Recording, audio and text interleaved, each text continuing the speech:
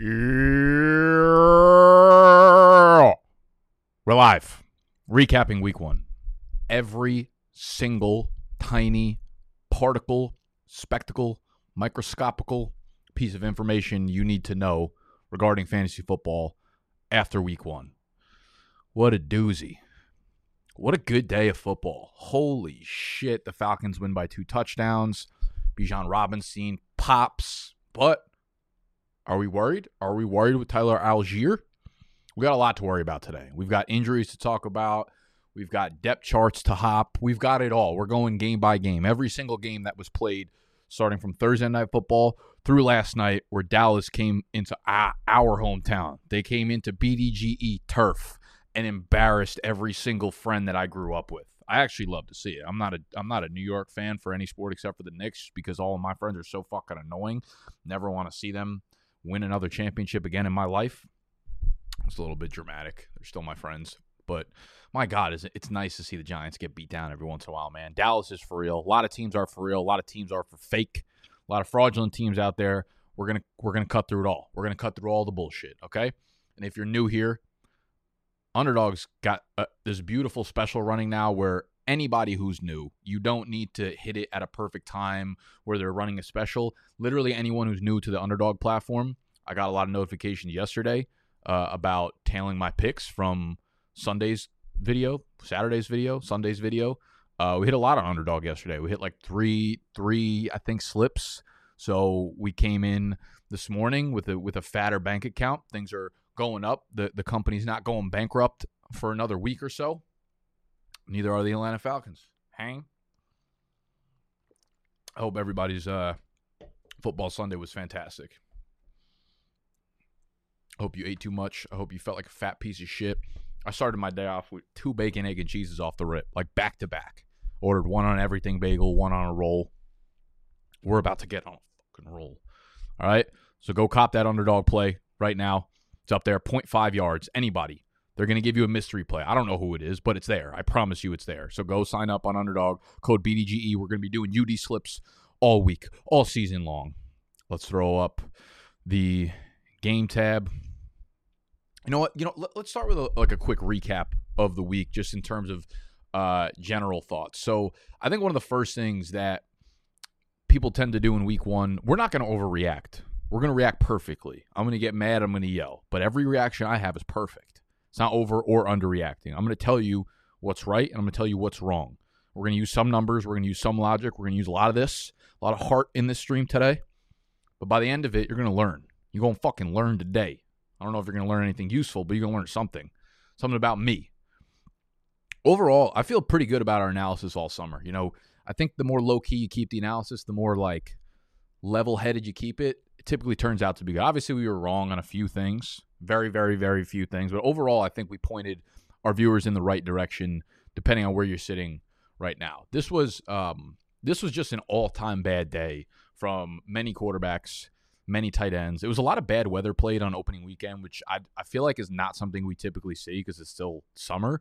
But we had a ton of rainfall, whether it was New England, Philly, Cleveland, Cincinnati. We had a lot of weather affecting games and affecting the ability to throw the ball in this one, which led to a lot of shitty fantasy play, a lot of shitty quarterback play. And it wasn't just the shitty weather, right? We talk about Burrow, but we also talk about Desmond Ridder and Bryce Young in that game, and Ryan Tannehill and Dobbs and Justin Fields. Just a lot of really poor quarterback play, and it led to really, really, really poor tight end play. So we'll panic a little bit. We'll panic on some things. We won't panic on other things. We're talking about Darnold, Parham was a tight end 3 on the week. What are we talking about here? All right.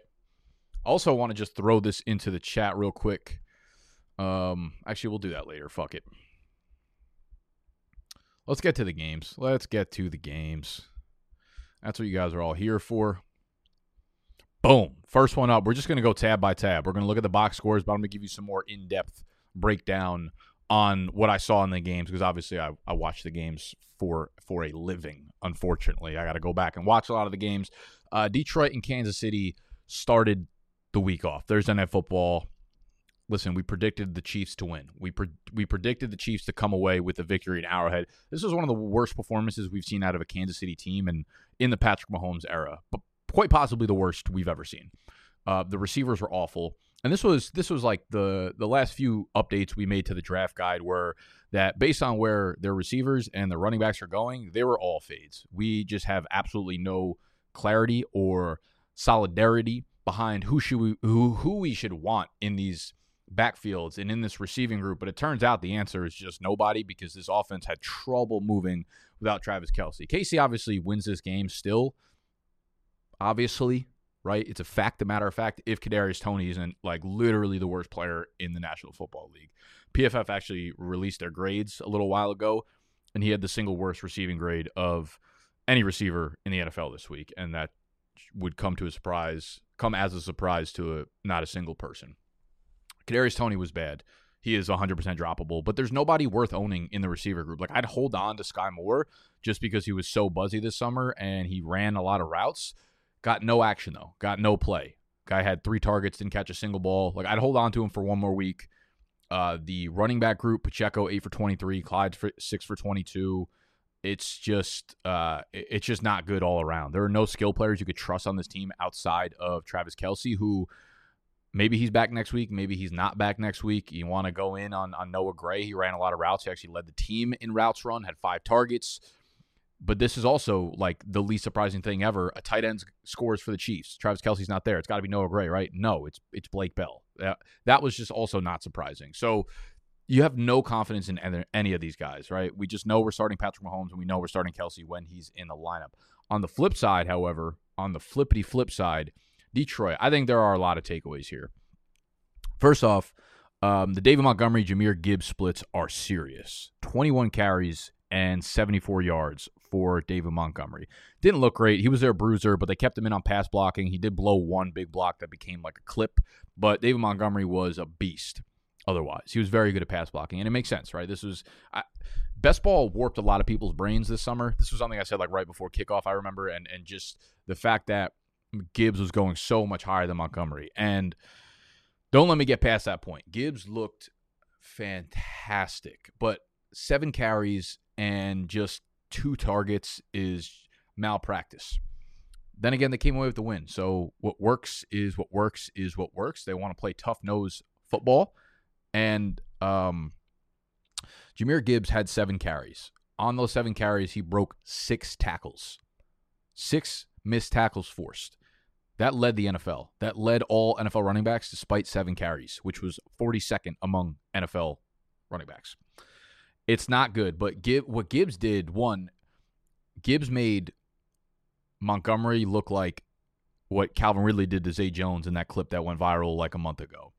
Jahmyr Gibbs made me understand. Jahmyr Gibbs in this game, watching this game, made me understand why they got rid of Swift. You could say like, oh, Gibbs is just a 10-pound lighter version of DeAndre Swift. Like, no. Jahmyr Gibbs is so fucking fast, dude. Jahmyr Gibbs looks like he shot out of a cannon every time he touches the ball. He is elusive. The contact balance was real.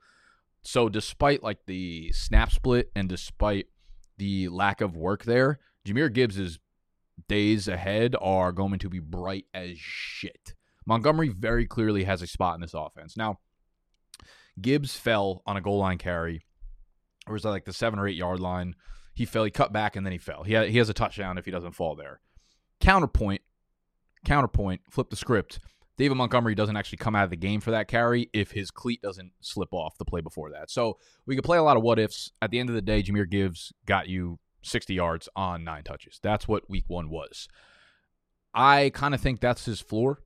Like, he is so efficient and so explosive that his 18-yard run, the longest play of the game, is probably something we can expect every week. We could expect like 2 of those types of plays every single week. If one of them ends up being one that goes to the cribbo, you've got a huge fantasy day.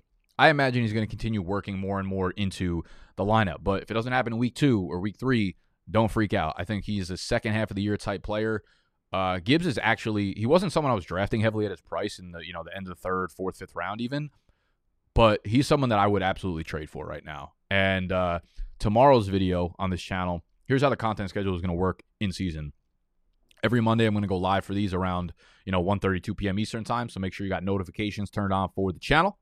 And we'll be going game by game, every single game of the week, breaking down everything I saw for y'all. Tuesday will be waiver wires, bright and early. We'll have our waiver wire rankings, fab, how much to blow on them, et cetera, et cetera. Wednesday, me and J-Mo are going to chop up on a Trade Target podcast. We'll probably bring like 4 or 5 of our favorite buys or sells to the table. That'll go live Wednesday.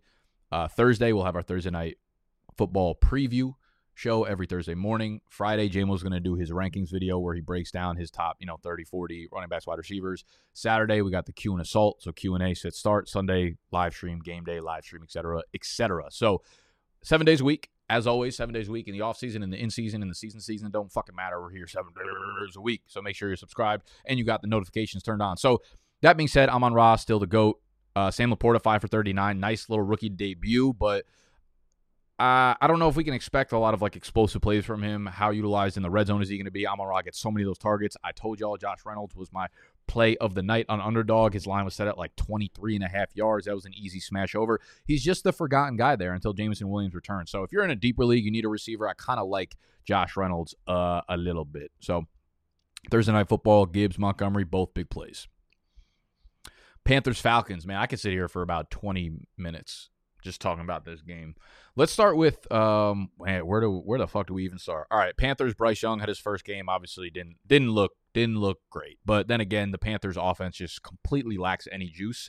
Was not going to help anywhere. Miles Sanders, 18 for 72, 4 catches, 26 yards. So he almost hits 100 yards, but wasn't great on the ground. Wasn't really providing any juice for the offense. Was kind of just like a grinder. Chuba Hubbard played a lot of snaps. Went 9 for 60 on the ground, had a 21-yard run, so he was breaking some plays. He had 2 targets. He was using a lot of short yardage work, which was kind of interesting. And it feels like there's going to be a little bit of a split here. But maybe once Miles Sanders gets to the 20, 22 touch mark, you kind of have to start siphoning off some work to another running back. Sanders, this is kind of who I expected Sanders to be. He's not a great pass-catching back. He is not like a great running back to begin with. His vision is a little bit skewy, and I think if he's on a great team and he's getting this volume, great, but he's on the Panthers, who are going to be a team that fucking struggles for probably the entirety of the year. So for me, he's like a low-end RB2 just because of the volume that he gets, and Chuba seems to be his very clear handcuff. In the receiving game, it was just disgusting all around. There's nobody that you could start here. Hayden Hurst, though, is a dude that I was kind of pumping up for best ball all summer long, just saying he's going to run every route. He's on the field 100% of the time, and I guess that just led to targets. He did end up being the one that got into the end zone. So you could do worse than Hayden Hurst. I'm pretty sure he's literally like the tight end 1 on the week right now. It's like Hayden Hurst and Hunter Henry. Like, them 2 dudes are elite. Those dudes are elite in fantasy right now. So Hurst is not someone I'm like excited to get into my lineup by any means, but if you're rocking with somebody, I mean, listen, Dallas Goedert might not have been the biggest hit of the offseason for us, but he's fine. We're not panicking on him. But Hayden Hurst, you could definitely do worse than. On the flip side of the ball, we got a lot of shit to take away. My God. You tell me Desmond Ridder completes 15 of 18 passes. I don't know what that translates to. What is that, like 78%, 82% completion rate? Dude had 115 yards, 1 touchdown. Here's one of the biggest problems I have with Atlanta right now. We win this game by 2 touchdowns, right? Their pass blocking was pathetic yesterday. Their pass rush was even more pathetic. Bryce Young had all day. He was surgical, but he literally could have performed surgery in the pocket if he wanted to. If like one of his linemen went down with a broken toe, Bryce Young could have laid him down, performed the surgery, cracked it back into place. The guy could have got up, continued blocking for him, and Bryce Young would still have time in the fucking pocket to throw the ball. Our pass rush is, it's so fucking frustrating, man. But we came away with the dub, thanks in part, or mostly in part, to our running game. Now, a few things I want to bring up here. One, the split here is very clear, right? Tyler Algier got a shit ton of work. 15 carries, 75 yards. Also had 3 targets, caught 3 balls, 2 touchdowns. That's like the biggest problem that fantasy players are going to have here. We see Tyler Algier. He's taking the goal line work. Do I think that's fluky? No, I don't. I think we are our Arthur Smith does not trust Desmond Ridder, despite telling us that he trusts him for the last 6 months. And give credit to the Panthers defense. Their defensive rush between Derek Brown, Derek Brown and fucking Brian Burns, like, lived in Ridder's face. Listen to this stat. There was a point in the game when Desmond Ridder had 10 pass attempts. 10 pass attempts. And of those 10 pass attempts, he had either been sacked or hit. 10 times. Every single time this dude was dropping back, he was hit by the defensive line of the Carolina Panthers. Some of it was him holding the ball too much. Some of it was terrible fucking scheming. Like, there's a lot of problems here in the passing game. And I want people to understand the Atlanta Falcons offensive line is elite running the ball. They have probably the best run blocking unit in the NFL right now. Their pass blocking is good, for sure above average, but they're not on the same level as the run blocking side of things with the traits that their offensive linemen have. Their run blocking unit, incredible. This is going to be what Atlanta relies on. Now, again, like 26 carries between the two of them. We're leading most of the game. We feel comfortable. Like, this is the game plan. We don't trust Ridder. There, of course, are going to be games where we get down and we're going to have Ridder throw the ball more. That probably becomes problematic for our offense. But I also do think that's where Bijan Robinson has bigger games. And, like, I get it. Algier scored twice, and Bijan could have went for a fucking 30-piece in fantasy yesterday. He still ended up having 16 touches, went for, 95 yards, 85 yards, and a touchdown. 6 catches. Like, dude ran the most routes. He had the most targets by 2. He doubled everyone else's catch totals with 6. So wasn't used heavily down the field, but, like, for the first game, in a script where they were using their bruiser, like, we'll fucking take it. If we look at some of the bookmarked things that I grabbed from Twitter this morning, the way I do my process for, like, recapping the games, obviously I watch all the games yesterday and then go back to, like, game plan or whatever, NFL game plan, whatever the fuck that thing is called, and rewatch any things that I feel like I need to rewatch to get a better grasp on the games. But I'll also listen to a ton of podcasts that do recaps, and I'll go through Twitter and, like, bookmark things that I find helpful from week 1. And Dwayne McFarland from Fantasy Life said, one more note on the Bijan versus Algier rushing attempt split. So the first 3 quarters, Bijan had 60% of the rushing attempts. Algier had 40%. In the fourth quarter, Bijan 9%, Algier 82%. The game script could matter a lot. Falcons led by 4+ on 9 of the 15 plays in the fourth quarter. So very easy to look at the raw snap counts and say, like, oh shit, Algier is going to be a problem. And don't get me wrong, I do think that will be the case. I do think Algier is going to get a nice piece of the pie there on the goal line. But a lot of things factor into the goal line when you have backs like this. Like, one of them might have been out of breath. One of them just might have, like, those things happen on the goal line, man. So if you give one of those carries to Bijan and he scores 2 touchdowns, we're not even really looking at this as something that we should be worried about, right? Bijan comes away with 2 touchdowns from this game. I'm not necessarily worried about it because his utilization in terms of the passing game, they passed the ball to him on, like, the 8-yard line where he ran in that fucking majestic receiving touchdown. If you have Bijan, he was your first-round pick, you're going to be fine. He's going to make big plays over and over and over again. I think he could be utilized in a more effective way in the passing game when Desmond Ridder has more time. Not like yesterday when he had it fucking 0% time against the Carolina Panthers pass rush.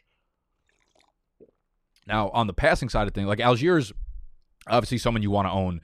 If you're a Bijan Robinson owner, Algier's, like, must-have handcuff material, and clearly he has standalone value in good game script type games.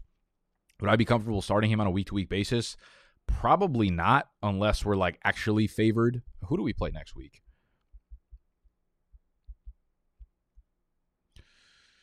We play against the Packers, and I think that's a pick'em game. But, like, that I actually wouldn't really hate. I think Algier is, like, kind of playable, probably as, like, a lower-end flex guy, because he will get, 15 touches most likely. They want to establish a run here in Atlanta, and I'm for it because Bijan's fucking incredible. Now, the problem with establishing the run is that Kyle Pitts has 3 targets, and Drake London has 1 target, and this was what everybody was worried about. What happens when Desmond Ridder throws the ball 18 times?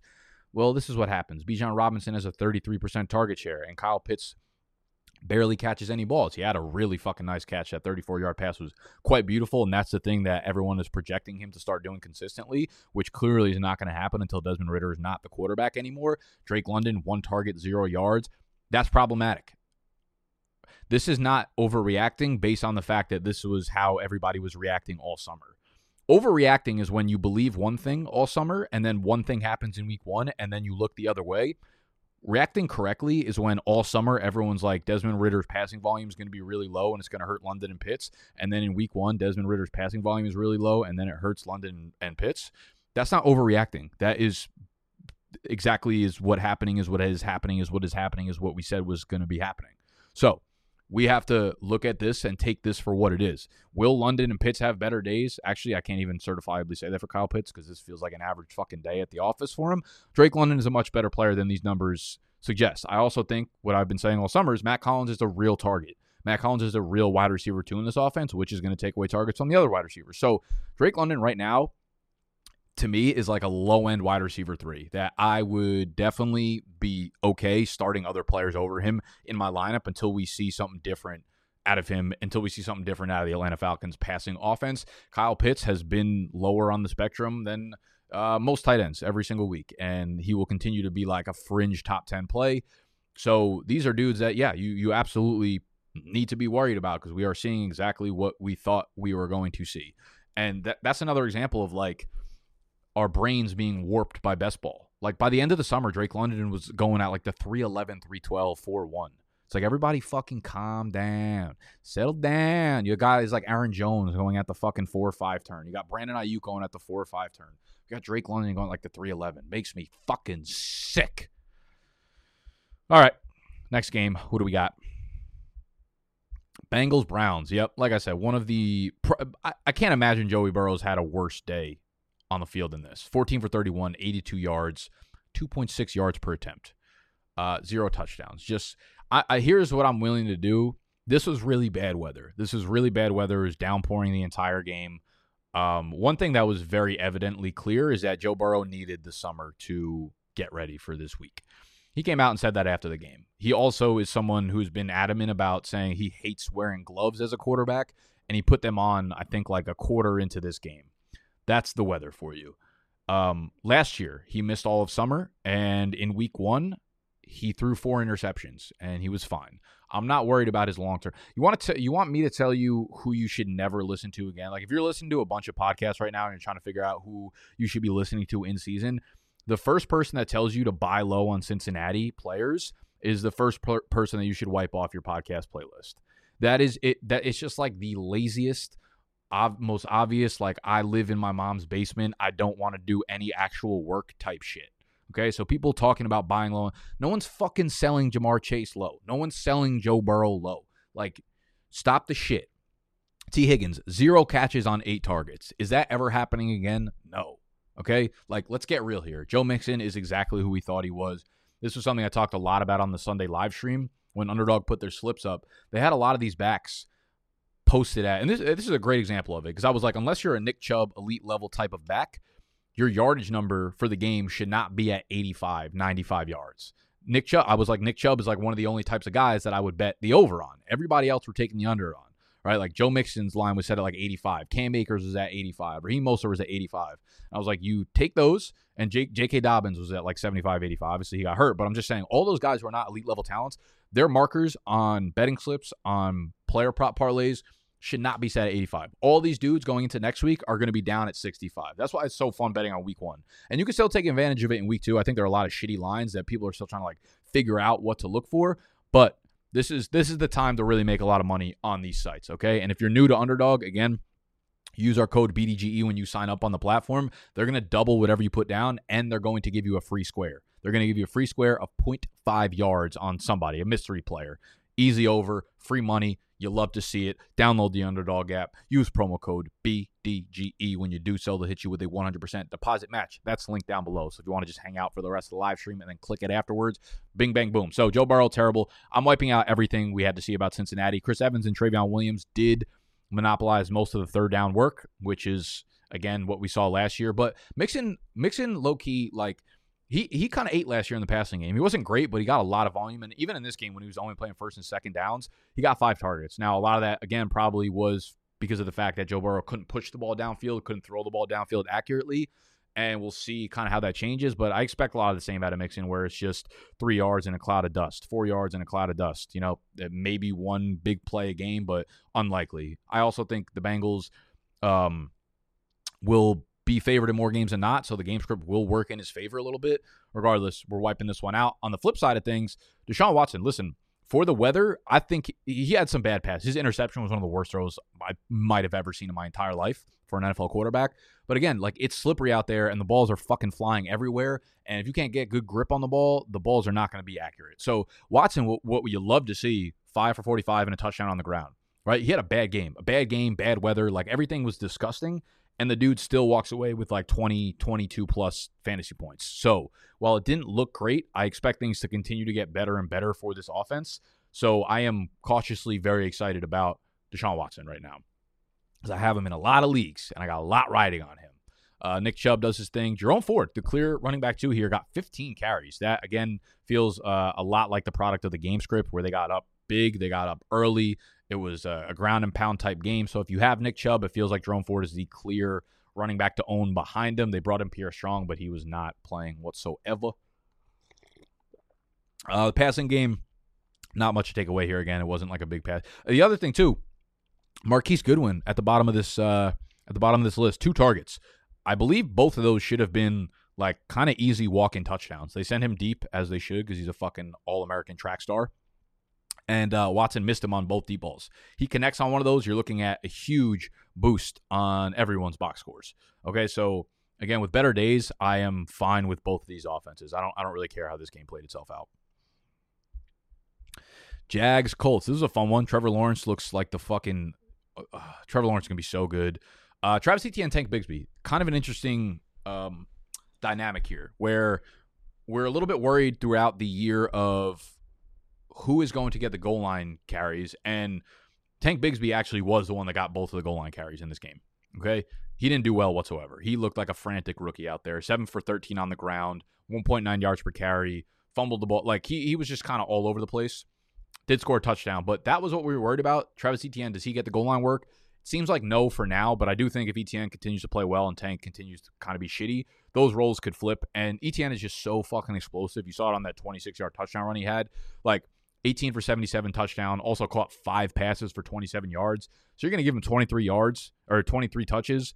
I don't really give a fuck about the goal line work. Etienne could be someone that, like, we cautiously missed on. I wasn't like a complete fade on him, but actually I kind of was, I guess. I was just staying away from him at his like end of 3rd, early 4th round price, because I thought Tank was going to play way more into this game. And I guess if you look at it, if he doesn't bust that touchdown run, Tank takes the goal line work, you are looking at something that was kind of along the lines of the analysis. But Etienne, I'm feeling pretty good with if I have him in my leagues as a low-end RB1 for sure.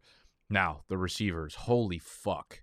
Here's what you have to do. If you were one of the fucking idiots that was fading Calvin Ridley because he's been out of the league, just cut your losses now. If you continue to like spell that narrative, if you continue to be one of those guys that can't let go here, you're just going to look like more and more of a fucking idiot, because Calvin Ridley is as good as he has ever been. 11 targets, 8 for 101 and a touchdown. Holy shit, this guy was open on every play. T-Law was looking his way on every play. We're talking about like a 35% target share. Oh my God, Calvin Ridley is the alpha. He is the epsilon. He is the beta. He is all encapsulating the omega. If you have Calvin Ridley on your fantasy team, congratulations, you have a wide receiver 1 going forward. I don't want to say he's like an elite high-end wide receiver 1, but I also am not going to not say that on camera. So take that as you may. The bigger concern here is Christian Kirk and Zay Jones. Now, we got a little bit of glimpse in the preseason of how this wide receiver room was going to split up, right? Like, okay, Ridley's clearly on the outside as one of the wide receiver 1s. We have Zay Jones and Christian Kirk. How does this play itself out, right? And I've been saying all summer, Zay Jones is my highest owned player in underdog drafts. By far and away, best ball. 11th, 12th round pick every goddamn time. But I didn't expect him to be the wide receiver 2 in this offense. Throughout the preseason, though, we saw in 11 personnel, it was Kirk in the middle as a slot guy. It was Zay Jones. It was Calvin Ridley. 2 wide receivers, 1 wide receiver in the middle. When they ran 2 wide receiver sets, a lot of the time it was Zay Jones and Calvin Ridley. And I was like, I don't know. That feels like just some preseason bullshit. And Christian Kirk just popped last year. I got news for y'all. Yesterday, Calvin Ridley, 34 routes run. Zay Jones, 33 routes run. Christian Kirk, 23 routes run. Christian Kirk's still a talented player. And I almost actually feel like this might put him into like a little bit of a buy low category, because You just want players attached to high-scoring offenses, especially in the passing game. But not a great start for Kirk.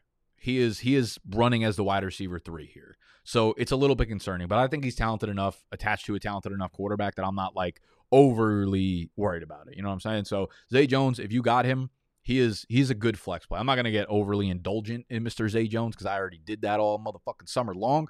Sit starts, he's still probably in like the low-end wide receiver 3, wide receiver 4 type of bucket because he'll have his bad games. But I think he's relatively involved enough, man. If you're going to be the outside wide receiver attached to one of the more efficient quarterbacks in the league, you're probably going to have a nice high floor. On the flip side of things, Anthony Richardson, first game.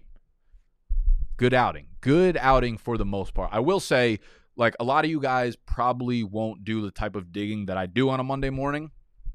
And that's not me flexing. That actually makes me feel like a pretty big fucking loser. A lot of you guys are going to look at box scores and see stats or whatnot and take conclusions away from it. But there's just so much context to be added to all these types of performances, which is why I get on camera every Monday morning and try to do this for y'all. But one of the other things that I bookmarked this Monday morning, which was pretty funny, from Josh Norris, I have a feeling that Anthony Richardson is most comfortable throwing to his right side. If you look at NFL Next Gen stats, these are, this would be where A-Rich is. These are all his throws to the right side.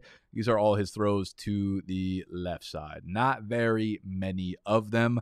I think a lot of them are probably not pre-designed plays to be thrown to the right side, but a lot of the time Anthony Richardson, as the athlete he is, finds himself rolling out that way. And if you're going to roll out to your right because you're a righty, because you throw that way, you're probably not throwing over this way, okay? So interesting little graph here. I will say Anthony Richardson's, like, the very large majority of his throws were right around the line of scrimmage. His average depth of throw was super, super low in this one as well. So it's not like, I don't think there's a ton to take away. I will say he got the shit kicked out of him. This dude was 10 carries, 40 yards, did get in the end zone on a goal line run, which is good, but he is going to lose a kneecap, or he is going to wake up looking like a fucking zebra, brother. He is going to have so many bruises this morning. He needs to protect himself a little bit. He needs to relax, okay, if he wants to survive the entire season. Other than that, though, like, listen, he's a guy who's going to continually get better as the years go by. He'll have good days like this. He'll have days where it isn't this good fantasy-wise. He won't throw touchdowns some games. So if you have him, I still think you're looking at like a borderline QB, 14, 15-ish type player, even with the rushing upside. I think we had him ranked at like QB 14, 15 going into the year. That is probably where I'll continue to rank him, just because his supporting cast is really shitty too. Like, Deion Jackson might be the worst running back in the NFL, but they'll continue to give him carries. Evan Hull got hurt in this one. He came out with a knee injury. I'm not sure how serious it is, which left Jake Funk as the next running back in there. So running backs in Indy, Zach Moss, I think, should be back next week, and they play Houston, so he'll get the bulk of carries. But has there ever been a more obvious game line than, like, Zach Moss goes 12 for 47, 0 touchdowns, 2 catches for 11 yards the next week against Houston? I'd almost put my life savings on it. I put everything I've ever loved, known, and cared for that's what Zach Moss's line is going to be next week. Deion Jackson's bad. He's genuinely bad at football at the NFL level. On the other side of things, receiving-wise, Michael Pittman, 8 for 97 and a touchdown. I also want to say Michael Pittman had 1 catch in the first half. Most of his work was also done around the line of scrimmage. Like, his 39-yard touchdown catch and run was just that. It was a screen pass around the line of scrimmage. Great play. You love to see that he can kind of like break free still. He's a good athlete. He's a dude who tested well, and he's got that in his bag. But I don't really know. I mean, the target percentage, the target share, 11 targets on 37 pass attempts. Great to see, of course. And he's the one there. Good to see Josh Downs with 7 targets as well in the slot. 3 catches, 30 yards, on a weekly play. I don't know how high his floor really is, but Pittman getting that many targets feels pretty good. He's a possession guy, and that's kind of what I was saying all summer, where it's like I didn't want to click the button on him just because the big plays feel like they never really go his way. But if he's going to make 7 guys miss at the line of scrimmage and rip off a 40-yard run, cool. I still think, like, I'm not getting overly excited about Michael Pittman after this play. He's not a wide receiver 1 for me. I think rankings-wise, he'll probably still be in that, like, wide receiver 25-ish to 30 range on a weekly basis, just because, like, how much can you trust the A-Rich passing game? And then in terms of running backs with Jonathan Taylor, This was the video I made a few weeks ago. After he went on the PUP list, everybody was like, oh, there it is. He's not getting traded. And then there was a report like 2 days ago. In that video, I was saying, like, he could still very much get traded to Miami. In the video 2 days ago, or the report 2 days ago said that, like, he's about to pass his physical, and then the trades are probably going to open. The trade talks are probably going to open back up. So one of two things needs to happen. Jonathan Taylor, he needs to be moved quickly, or they need to get that deal done because A-Rich could really fucking use a running back that could take some pressure off him. Holy shit. Could he use a guy like Jonathan Taylor in that backfield right now? Regardless, he's obviously still got to miss the first 4 weeks of the season, but I don't even know, like, Miami, every report you hear is like, oh, they wanted Jalen Waddle from Miami. They wanted Christian Watson from Green Bay. At this point, it's like, all right, they're not getting anybody worthwhile. Maybe he goes to Baltimore now with J.K. Dobbins out, but the only player that they might give up is Rashad Bateman, and even then, the wide receiver to running back switch feels weird. But that's something I could actually see. I don't think it'll happen, but that kind of trade makes sense because of the value of the position. Bateman for Jonathan Taylor, and when we talk about the Baltimore game, Bateman's actually running the third most routes by far out of OBJ, Bateman, and Zay Flowers. So it kind of feels like they're phasing him out of the offense. So if you can get some value for a dude like him who you're not really going to utilize, even though OBJ is absolutely fucking toast, that could make sense. But I still think he ends up either in Indy signing the deal or Miami when all is said and done. Buccaneers, Minnesota. Oh, my God, this game. Listen, it was cool, Baker. It was cool. It was nice to see him have some heart and, like, fight through this game, his cute little 5.1 yards per attempt. But let's not act like Kirk Cousins and this team just continuously turn the ball over 17 times in the first quarter. This game's not close. This game's a 30-10 game if they weren't careless with the ball. Let's just put it that way. So Baker, he was someone that I was like cool with drafting as your QB3 late in best ball drafts. He's not startable despite this performance. Rachaad White was god fucking awful. I just think this offense is a dumpster fire. Evans and Godwin both kind of came away with decent games. Evans obviously caught the touchdown, 6 for 66, and a Tugger 10 targets on 34 attempts. I think these two will kind of just like flip back and forth on these types of stats. I think it'll be 6 for 60, 5 for 50. This guy scores a touchdown this week. This guy scores a touchdown that week. I'll be honest, I was a little disappointed with Chris Godwin. I was expecting a bigger day out of him or just like a bigger start to the season in general. He was someone that I continuously got like higher and higher on as the summer went by. 2 years removed from the ACL. He's obviously clearly healthy, but there's just not a lot of enticing stuff in this offense. Rachaad White was, I think Hayden Winks from Underdog went back and looked and said, whatever his expected yards per carry or his rushing yards over expectation was the fourth lowest of like the last 4 years. Like this was one of the worst rushing games of all time by a fucking running back, 17 for 39 on the ground. Sean Tucker, 5 for 15. They're just not guys you really want to start anywhere. And Minnesota Vikings defense is just not, they're not great, you know, so you'd expect more from the passing game. You'd expect them to move the ball a little bit more, but it was just not great all around. Rachaad White's still the guy. Like, you're going to tell me Rachaad White had 19 touches. I feel relatively good about it because he's an explosive guy and he can make big plays from time to time, but like, oh God, he's more of a flex play. He's more of a guy that, like, if you're in a standard league, he's absolutely not a start. Half PPR, you feel a little bit better. When you get into full PPR, then I'm like, okay, Rachaad White can be a little bit of a player here for me. But Rachaad White, I can't really imagine putting him inside my top, 20, 24 running backs going forward on a weekly basis.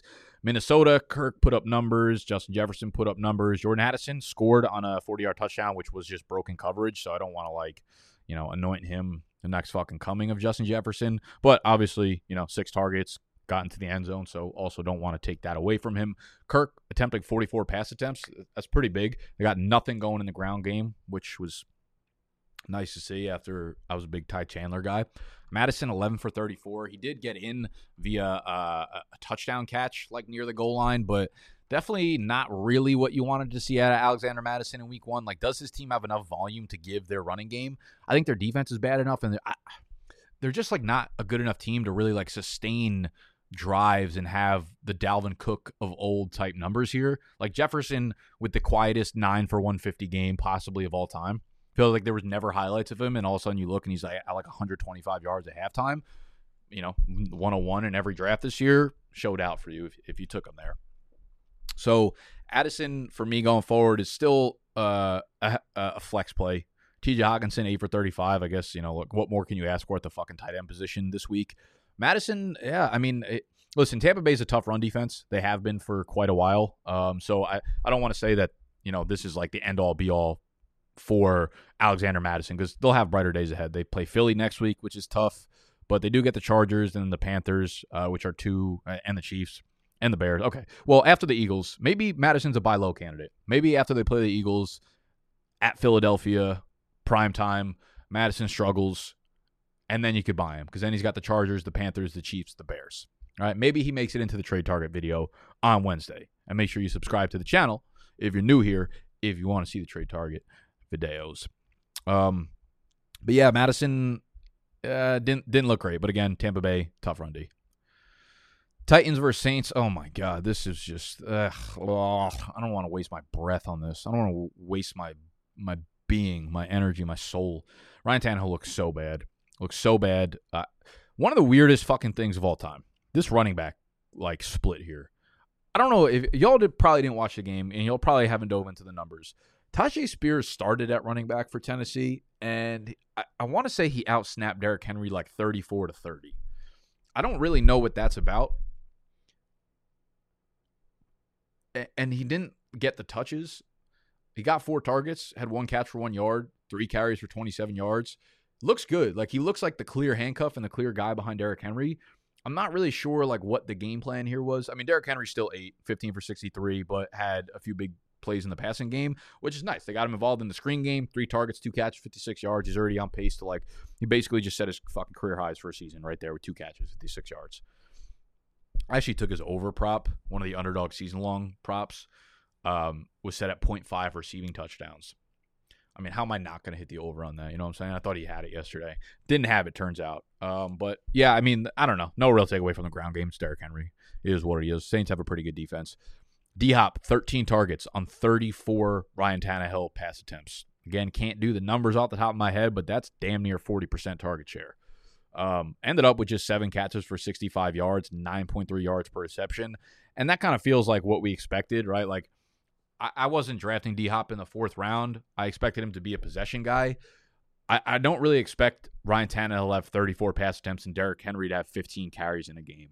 I think for the most part, those will probably meet in between, where Henry and Tyjae Spears probably combine for, instead of 18 carries, they probably have 25 carries. And those pass attempts from Tannehill go down from 34 to 27, 28, and D-Hop's targets go down from 13 to 9 or 10. When you do that, you're looking at a much shittier day. I think in PPR, D-Hop will be fine because he gets so much volume, but he's not going to have games that are more explosive than 13 targets. A lot of the times they're probably just going to try to run the ball over and over and over and over again. So good to see him get that type of volume, but I'm going to be honest, if people want to buy D-Hop and I have him on my team, he's a sell high guy for me for sure. Disappointing opening day for Treylon Burks, obviously. Coming back from the injury, so maybe that hampered him a little bit, but 3 targets, 2 catches, 18 yards. Was hoping to see a little bit more explosion. Chiggy, 2 targets, no catches. Tannehill missed him on a wide open fucking touchdown down the sideline. Would have been a 60-yard touchdown. Just overthrew the shit out of him. Either way, though, even if it connected on that, the usage, not great, only 2 targets. He did run a lot of routes. I want to say he played on 80% of the snaps in this one, so that's obviously good. But again, without real volume here, it's hard to trust anybody in the passing game outside of D-Hop. On the flip side of things, Derek Carr was airing the goddamn ball out. Over 300 yards. Chris Olave did his thing, 10 targets, 8 catches, 112 yards. Rashid Shaheed was really a nice little pleasant surprise there, getting shots downfield. I also want to say, though, this is one of those week 1 things where people will get overly excited about without thinking about things within context. The Tennessee Titans pass defense is atrocious. They were awful last year, letting up big plays, letting up deep passes. That's what they did. That was their identity. It was the offensive side of the ball, we run it with Derrick Henry. The defensive side of the ball, we just let up huge fucking plays. The Tennessee Titans run defense is great. Pass defense is miserable. So Jamal Williams, disappointing, was not a surprise whatsoever. Did get almost all of the work here. Alvin Kamara cannot come back soon enough. Chris Olave, yes. Rashid Shaheed, again, I want to see him do something usable in fantasy when not against the Tennessee Titans type team. Who they play next? They play the Panthers. Packers, Bucks. All right, so there's some real defenses within the next month of the season. So if he continues to hit, cool. We could use him as a flex play. For now, I'm still extremely hesitant.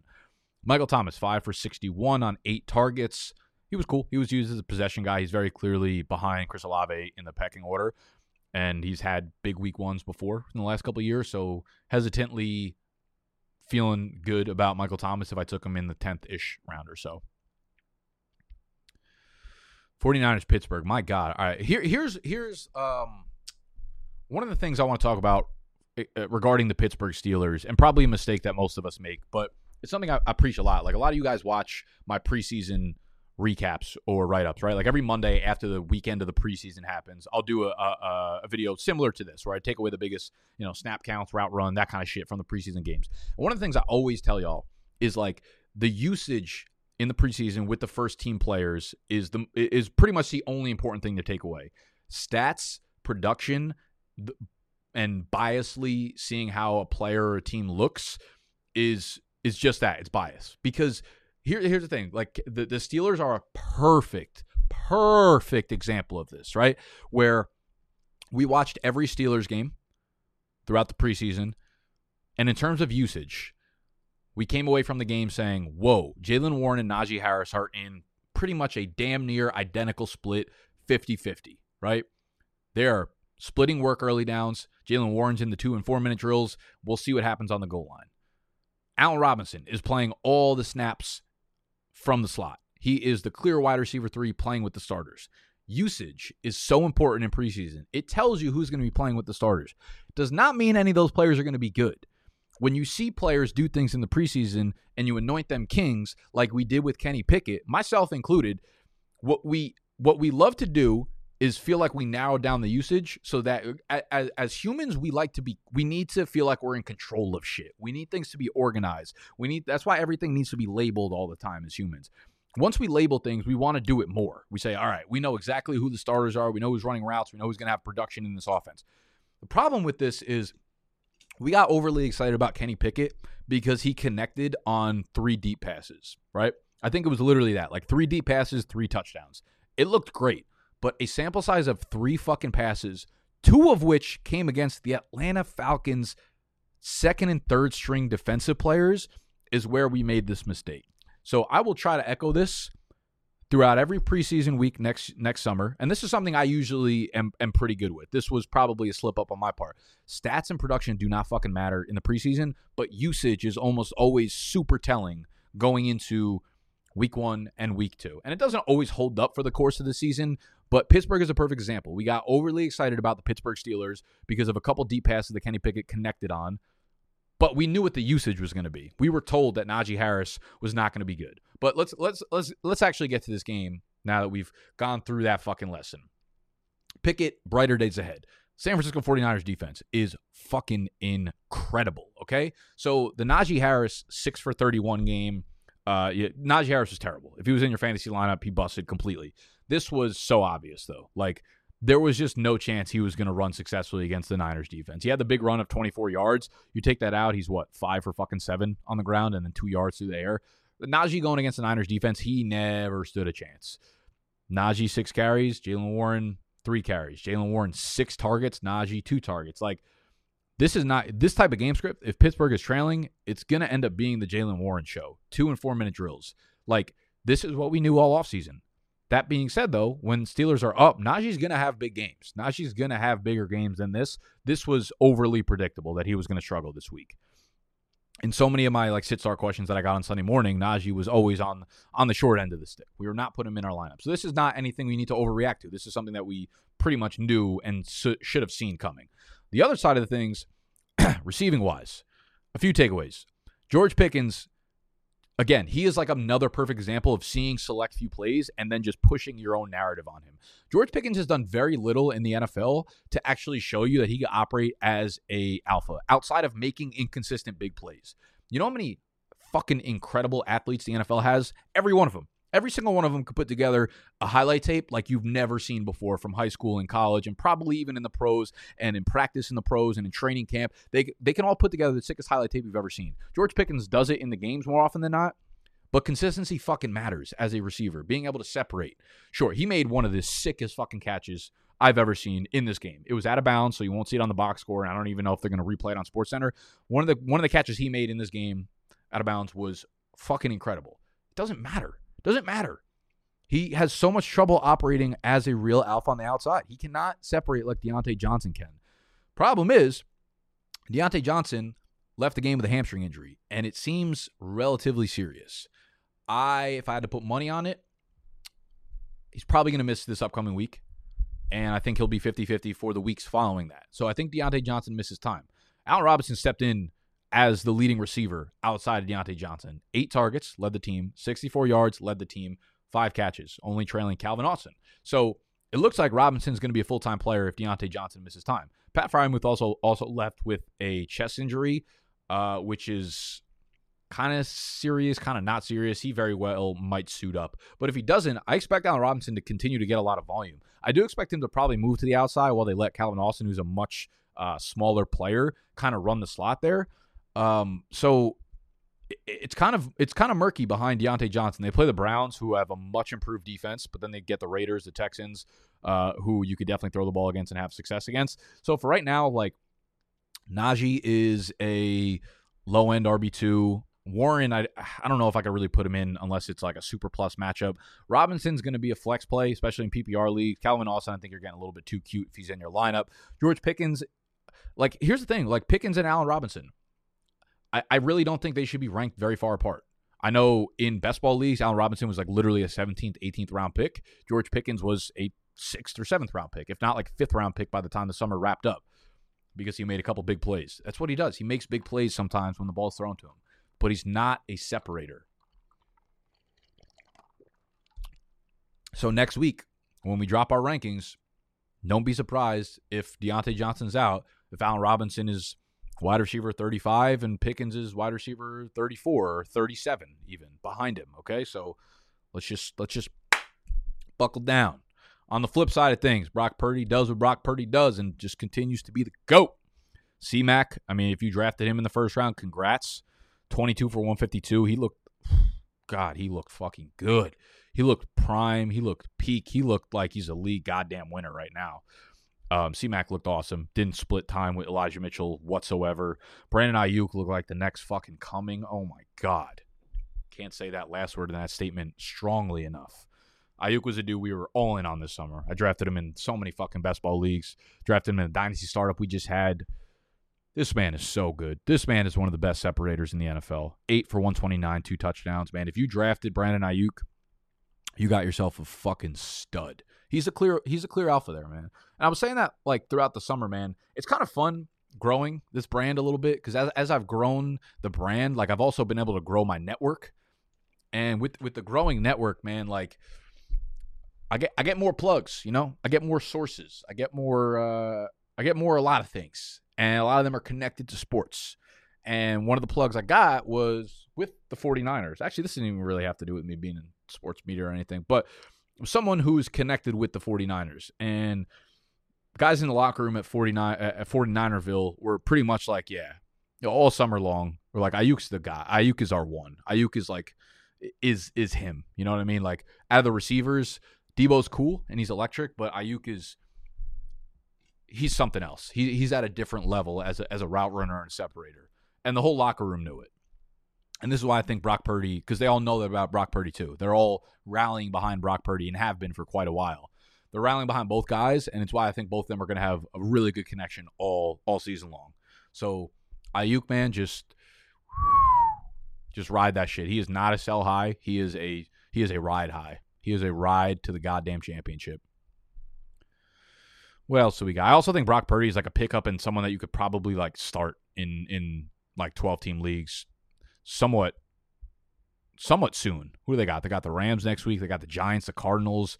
Cowboys are like a defense I don't know if you want to start anybody against, but I think the next couple of weeks you could start Brock Purdy, man.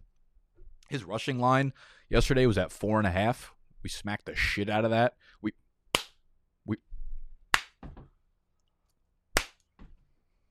Don't you ever fucking give me a 4.5 Brock Purdy rushing line, underdog. Don't you ever. Oh. Brock Purdy, I would legitimately pick up and I mean, just look at the goddamn weapons on this list. C-Mac, Elijah Mitchell, Deebo Samuel, Brandon Ayuk, George Kittle. Like, what are we talking about?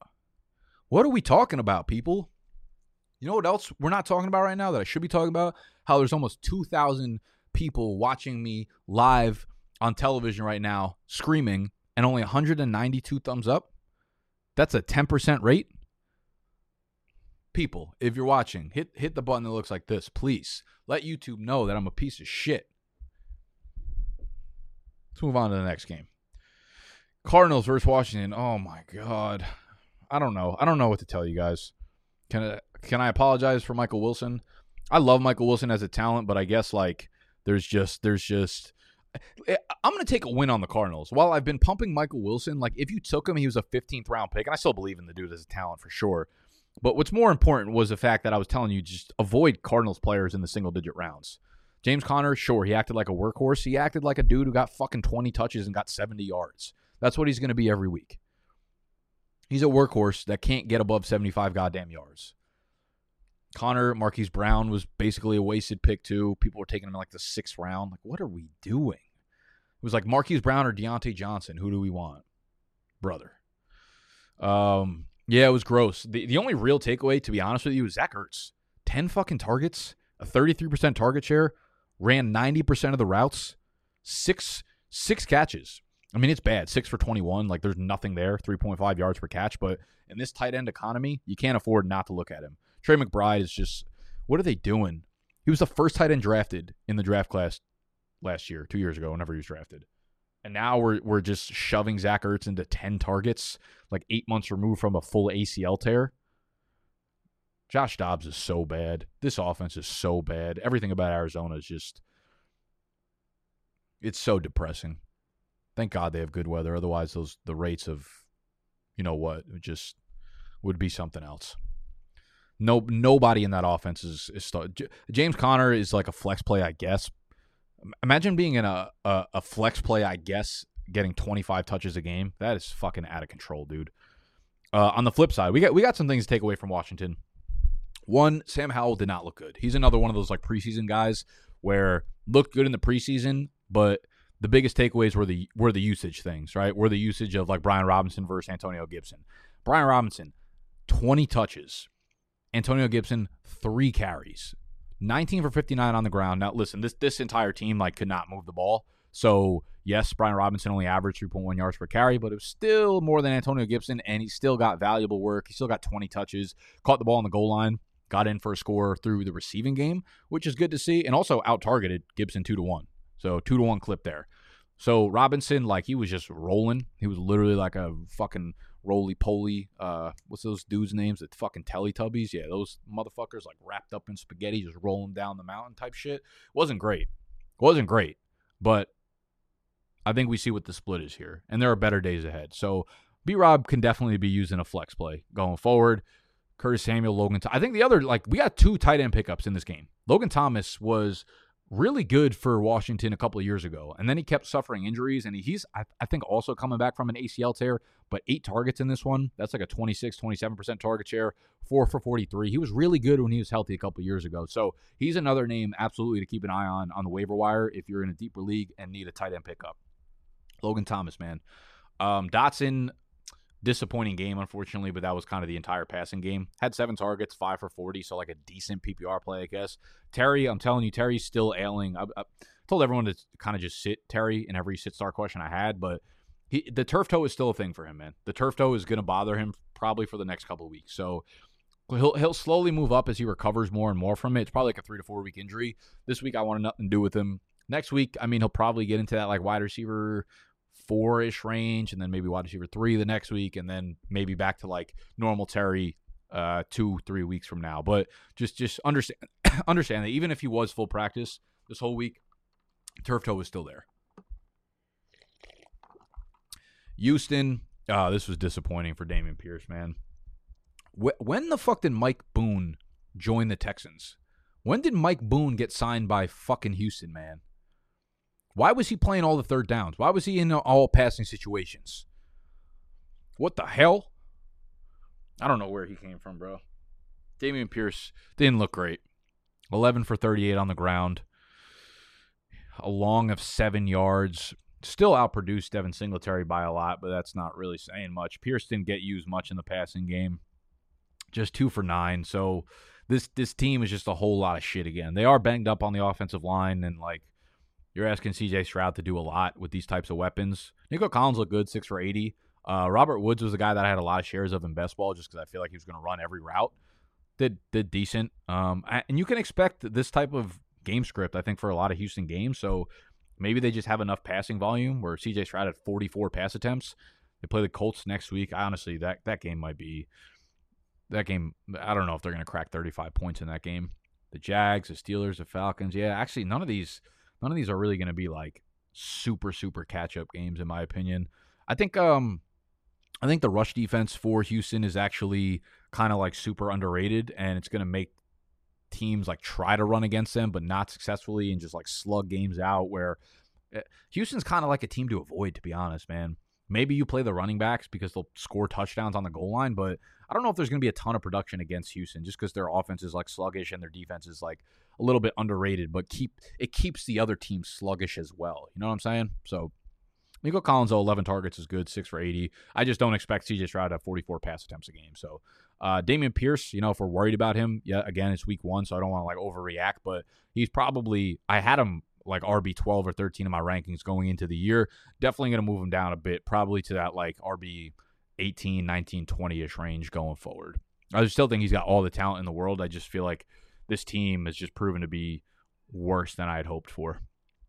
Baltimore, there's never been a more demoralizing 25-9 win in the history of the NFL. There's never been a 16-point win where you come away like, holy shit, we got worse as a team.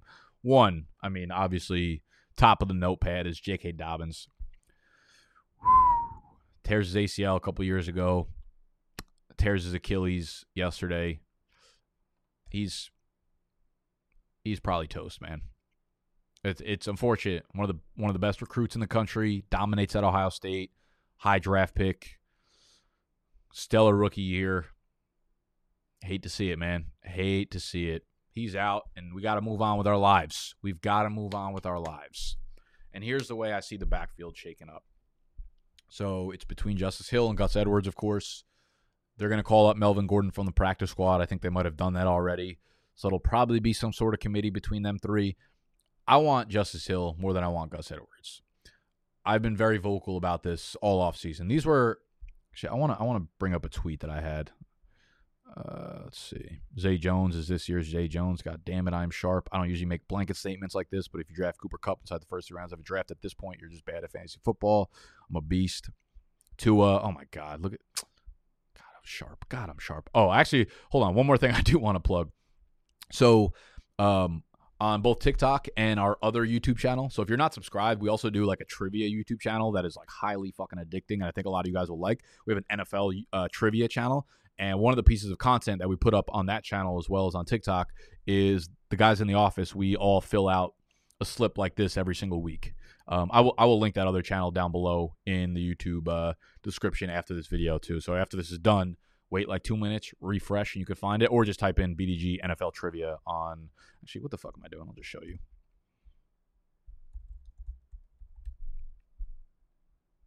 Right here. You'll see it at the top. So we do a bunch of like games and stuff. We put our vlogs out on this channel as well. But it's doing really, really well, which is fun. But one of the things we do is this slip each week now, and the loser punishment, right? So basically, you fill out the slip, and then you get points based on it. We're going to do it for the entire year and keep track of the entire year. I fucking nailed Aaron Jones. He's the #1 fantasy scorer of the week. Tyreek Hill absolutely fucking nailed it too. Loser punishment. So there's 4 guys participating in this. The 2 winners are going to be able to send the 2 losers anywhere in the continental United States, and they're not going to be able to come home until they complete 3 challenges. They don't know where they're going. They won't know. We'll give them the ticket once they get to the airport. It's going to be fucking electric. So make sure you are tuned in on both TikTok and the other trivia channel. Where else was I going with this, though? I had something to show y'all.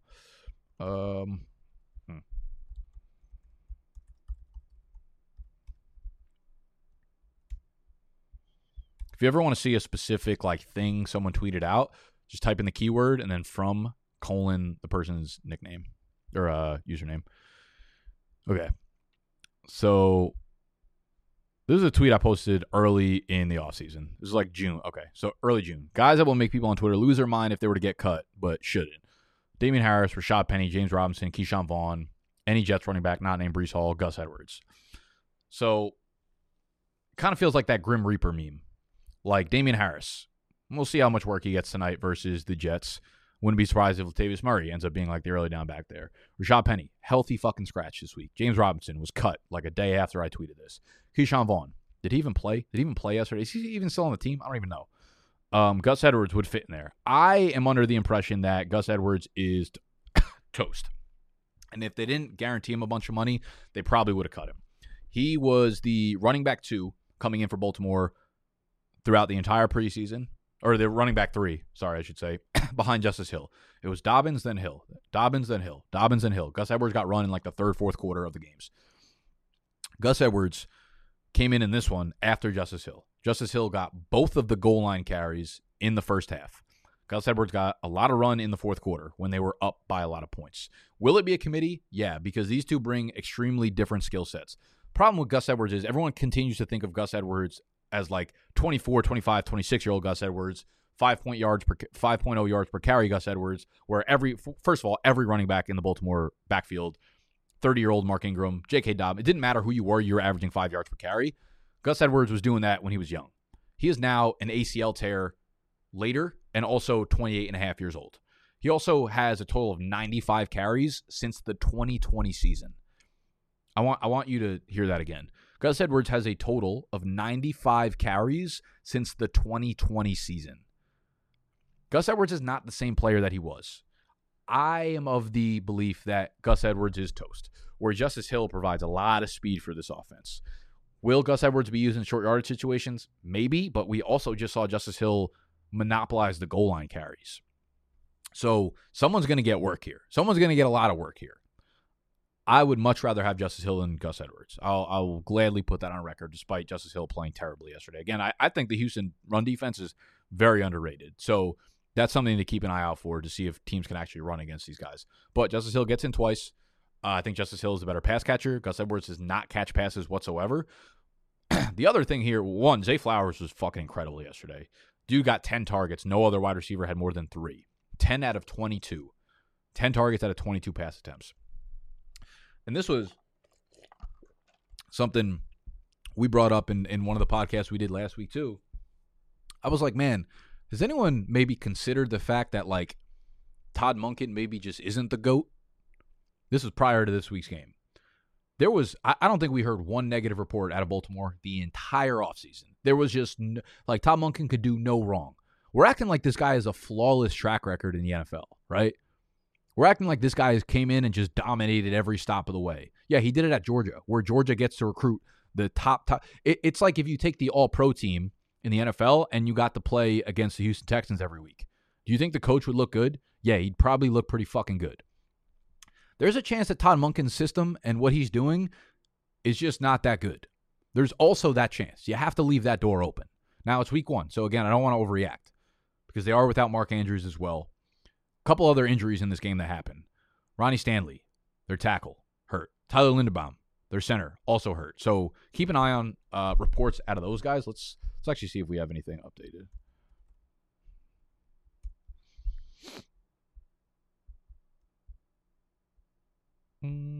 Injury updates from Ravens. 1 minute ago. Let's go. Ronnie Stanley, knee sprain, will be week to week. Diagnosed with sprained ankle week to week. All right, so what do we got here? Either way, he's week to week, which is not great. Tyler Linderbaum, ankle sprain, also week to week, which is not great. So they might be very, very significantly down on their offensive linemen, okay? That could be a problem. That could be another reason why you don't want to play the Baltimore running backs altogether. You guys decide. But yeah, that's kind of the way I'm looking at this receiving group. Like, you could start Zay Flowers for sure. I've been completely off OBJ. I don't think really anyone's been too on Rashad Bateman anyways to begin with. So when Mark Andrews is back, you could start Zay Flowers, you could start Mark Andrews, and that's probably about it. Justice Hill, for me, will be ranked inside my top 36 running backs for sure. So I think he's definitely flex worthy. But we'll kind of take that week by week and see what we get there. Green Bay, Chicago. All right, this is probably my biggest apology tour I need to make. I've never been more on someone than Justin Fields all summer. What did he end up with fantasy-wise anyways? What did he end up with for fantasy points? You know what's beautiful? There's like literally nothing. There's not a better feeling in the world than just beating the shit out of Sexy. Beating the shit out of Sexy Pats. In any sort of league. There's just nothing that makes me smile more. Anyways. Sorry, Sexy. That felt personal, huh? Because it fucking was. Did we get... Oh, you have to do it on the app, don't you? Oh, wait. You could probably just search his name, though. What is this? What are we doing here?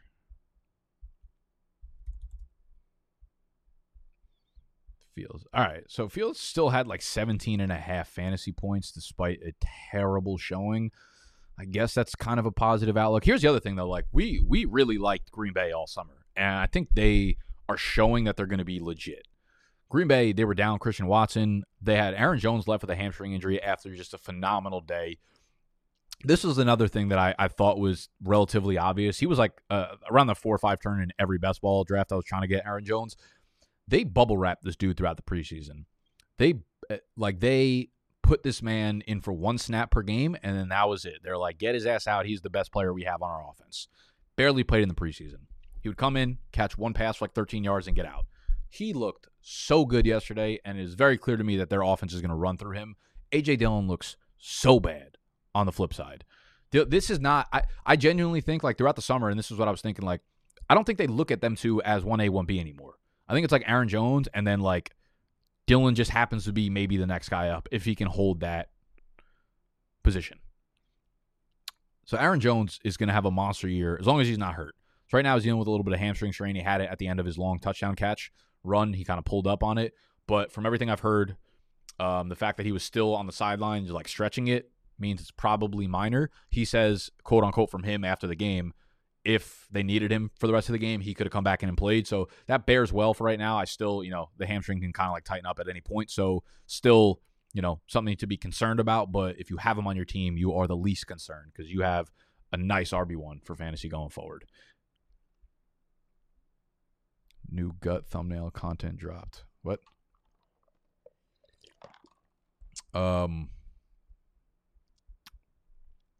Receiving. Okay, so receiving. Christian Watson was obviously out.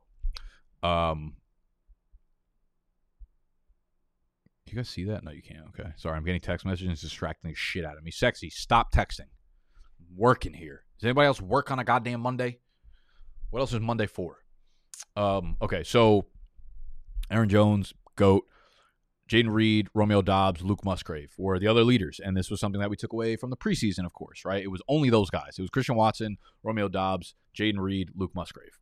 We know that. And that seems to be true here. Very obvious. So Musgrave feels like he's going to be a nice little like high-end tight end too for the rest of the season. Jaden Reed left, but he left with cramps, so I'm not overly concerned. Romeo Doubs did come into the game questionable with a hamstring strain. But he ended up scoring 2 touchdowns here. I think he was limited down the field. He's a guy that makes plays down the field, but they didn't really take any shots to him. But he seemed healthy. He seemed good to go. So Doubs is someone that I'm very excited about. I have a lot of shares of Doubs. Christian Watson, I think he's a buy low candidate if you can get him from somebody who, is sick and tired of waiting for this dude who's sitting out for 1 week, maybe 2. I would put him at like 50-50 to play next week. Here's the thing with Green Bay, though. I'm not overly bought into their passing game yet. But as soon as they are full speed ahead, they're going to be really good. Like when Watson is fully healthy, assuming Jones is okay to go, I'm assuming Reed is just cramps, Musgrave and Doubs, when they're all on the field together at the same time, this Green Bay offense is going to be very, very good. I think their defense is completely fucking underrated as well. I think they have a very, very good defense between Rashawn Gary and all dudes that they brought in throughout the offseason. Like they're going to be a very good defense and a tough one to really move the ball against. So Jaden Reed's definitely a guy that I would be looking to pick up on the wire if Christian Watson misses time again. But Doubs is obviously a stud there. Fields. All right, so the backfield in Chicago, right? Justin Fields obviously was tough. It was tough scene out there. He was throwing bad balls. But the backfield was kind of a complete split between Herbert, Roschon Johnson, D'Onta Foreman. They all got run. Roschon Johnson probably looked the best all around and got a ton of work, right? 5 for 20, got the touchdown score, 6 catches on 7 targets for 35 yards, but almost all of that came in garbage time. The very, very large majority, I'm sure we could probably find some stats on it if we searched it.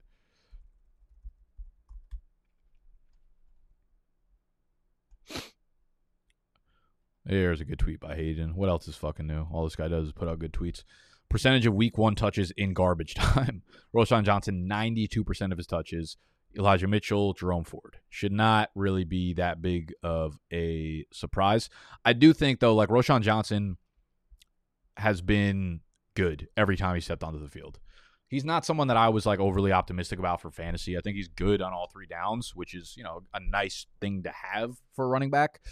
But with Roschon Johnson, like he just continues to do the right thing every time he's on the field, which will eventually, I think, work into more and more of a timeshare for him, if not completely overtaking Deonta Foreman. But for right now, very hard to trust any of these guys individually with how poor the offense played, how bad their offensive line looked.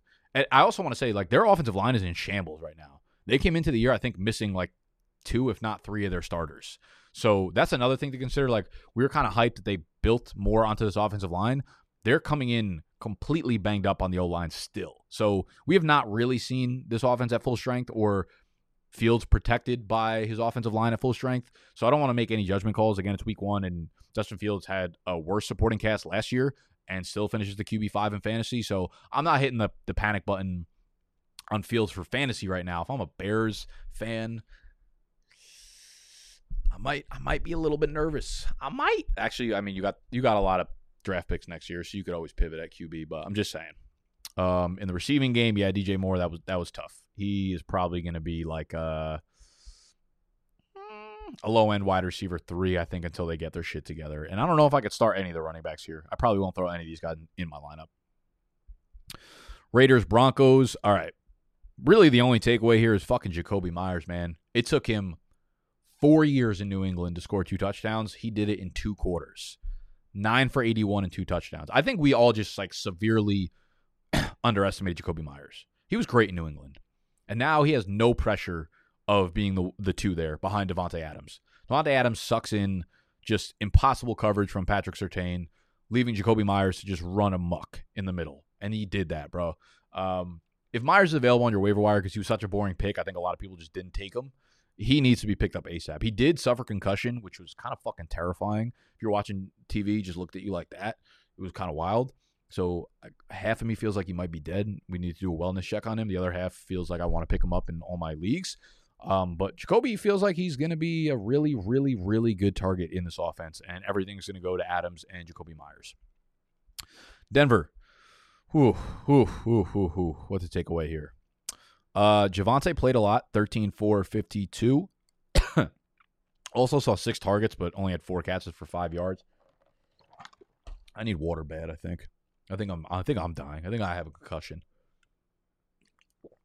Samaje Perine, it was a clear split though. Javonte had 17 touches. Samaje had 12 touches. Samaje actually outgained him yardage wise.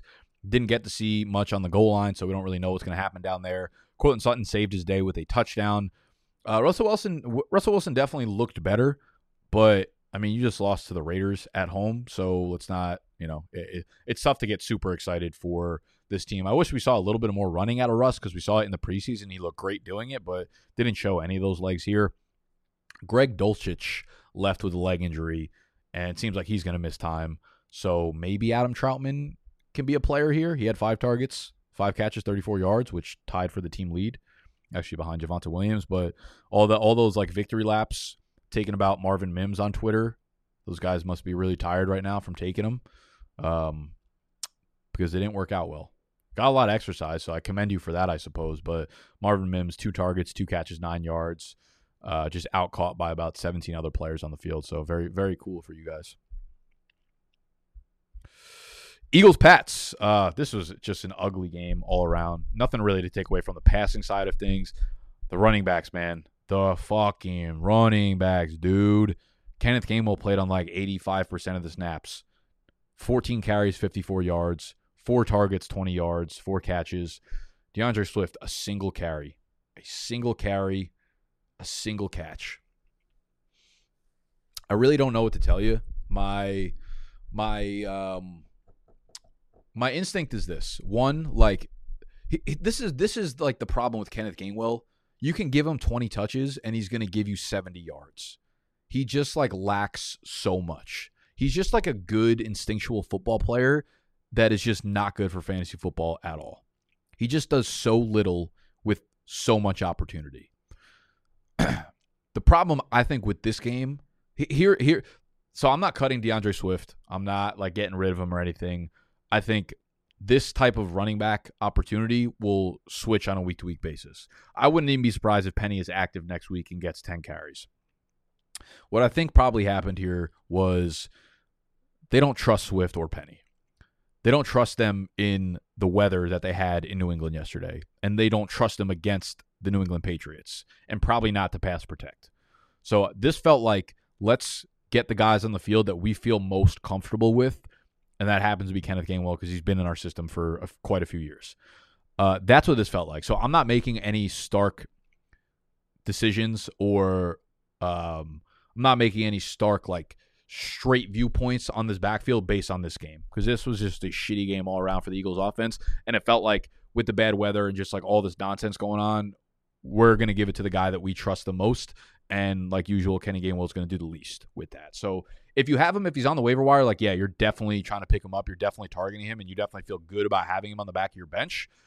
But again, like, he doesn't really score. He's probably not going to be utilized much on the goal line. And even in the passing game, he's such a good receiver, but it very rarely feels like he makes explosive plays ever. On the ground, in the receiving game, he doesn't really do it. So he needs so much volume and probably things to break right on the goal line for him to be fantasy relevant. So even next week, I don't feel good about putting him in my lineup whatsoever, even though he dominated backfield touches. Obviously, better days ahead from Brown and Devonta Smith. Dallas Goedert, yeah, I don't really know what to say there, but better days ahead for him as well. New England, man. New England. Mac Jones looked pretty good. 54 pass attempts is a shitload. He's like the QB3 on the week right now. Zeke and Ramondre, the split, man. Ramondre did save his day with a bunch of catches, so he caught all 6 of his targets for 6 catches, 64 yards, 12 for 25 on the ground. Zeke, 7 for 29, involved early and often, and this was one of the things I will say. Even Zeke had 7 fucking targets, man. 7 targets, 5 catches, 14 yards. Really involved in the passing game. Obviously, again, a lot of that had to do with the fact that Mac Jones threw the ball 54 times. I was really high on Ramondre most of the summer until, again, if you guys have watched all my videos, you get to hang around for the storylines that happen throughout the summer. I got reached out to one day. Again, this is, going back to me getting a little bigger, getting more sources in the Rolodex. Someone that covers the Patriots reached out and said, yo, we're probably going to sign Zeke. At that point, I pulled back on Ramondre, right? He was in our draft guide. He was a must-draft guy. And then I heard that news, and I took him out. And then I stopped drafting him at the 211 and the 212 and the 3-1. Pulled him back. Same dude said to me a couple weeks ago, after they had already signed Zeke, said, hey, you're going to be surprised by the amount that they use Zeke in the passing game. I said, damn, all right. Well, you're 1 for 1 on giving me the sources, man. So I don't really have a choice but to believe you. And it feels like he's right here, man. It feels like he's right. And it feels like we might be in a sticky situation with Ramondre. I think Ramondre is going to keep eating in the passing game. Like, I can't imagine they look at this game. Also, I think Ramondre out-pass blocked Zeke like 8-1, but Zeke is a surefire, reliable pass blocker. So I wouldn't be surprised if he gets more involved in that game. Regardless, though, like, this is not the type of split you want to see for a dude that was just signed like 2 weeks ago. A dude coming off a 1,500-yard season is now splitting work almost 50-50 with a guy that was just signed 2 weeks ago. This is not a good thing for Ramondre Stevenson. He's talented enough to just have big games based on his talent alone, but like usage-wise, hard to on games where he doesn't break big plays. On games where he doesn't have 30 and 25-yard gains, the floor is pretty fucking low. And that makes me a little bit nervous for Ramondre going forward in terms of his ceiling.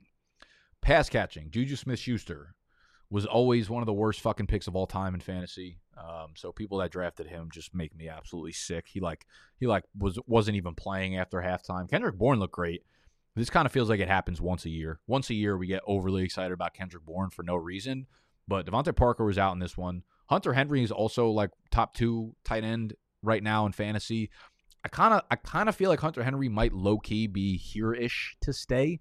I think he's going to be a big red zone target. And, like, with Jonnu Smith out, Hunter Henry's on a fat fucking deal still.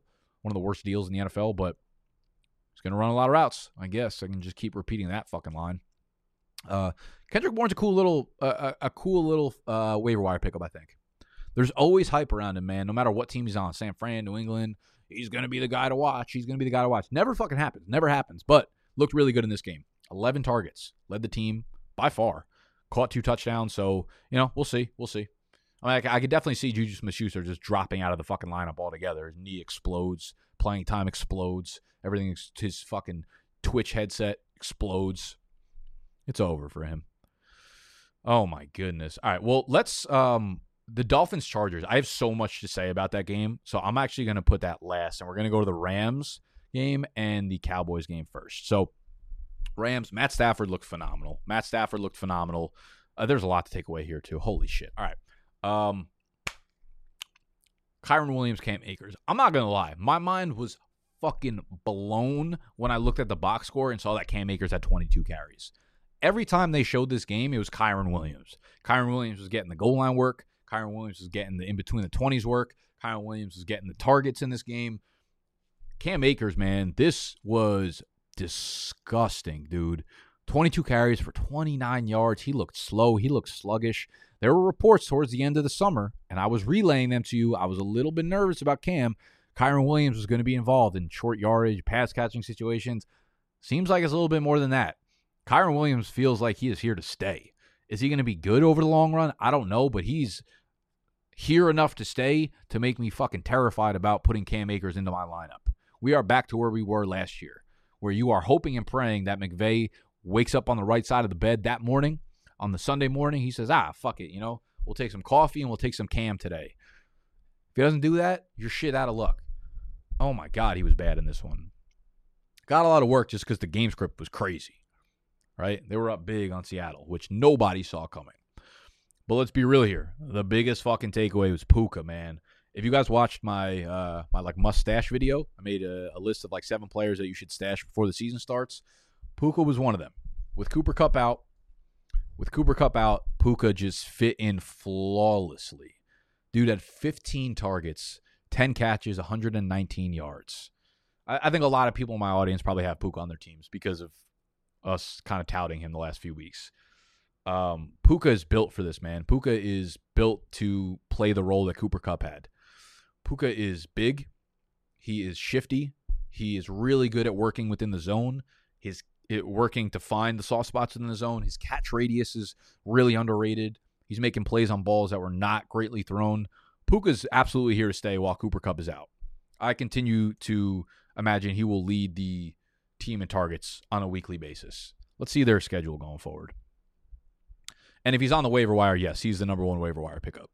The 49ers, that's really tough. Although they do struggle against the slot a little bit. We just saw that with Allen Robinson and Calvin Austin. And Pat Freiermuth scored a touchdown.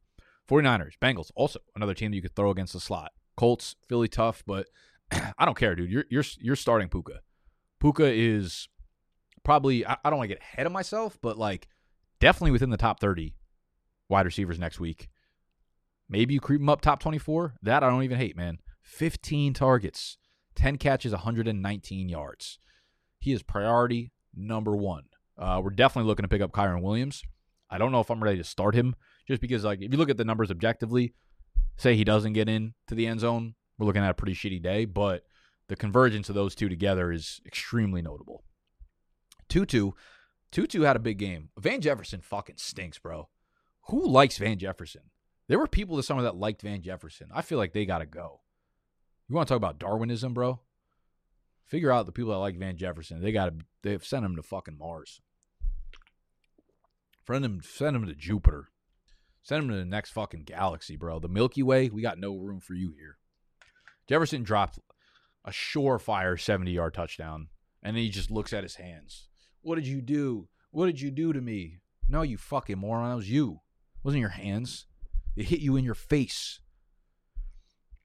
Tutu, though, 8 targets, 6 catches, 119 yards. I didn't think he had it in him.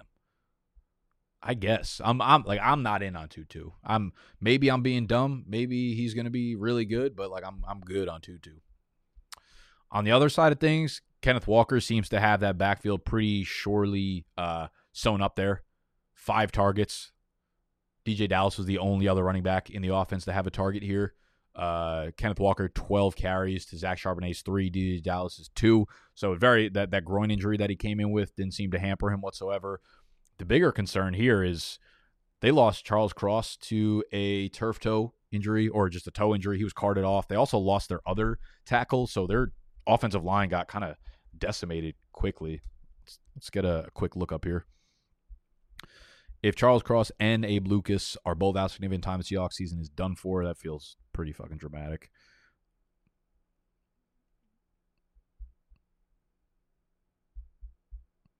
But either way, yeah, that is that's what happened here. We have Charles Cross has a sprained toe. Abe Lucas was dealing with the same sore knee he had in camp. That's not good. So those are 2 tackles that came on strong last year and were a big reason why the Seahawks were a lot better than people expected.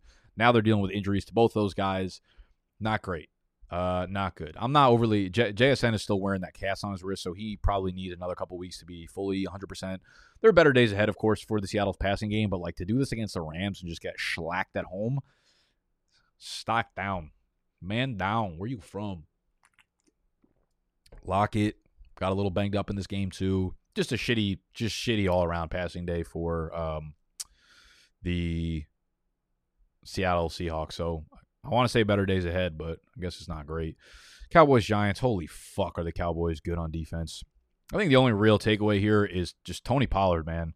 14 for 70 on the ground, 2 touchdowns, got the goal line work, only 2 catches for 12 yards, but he was involved everywhere.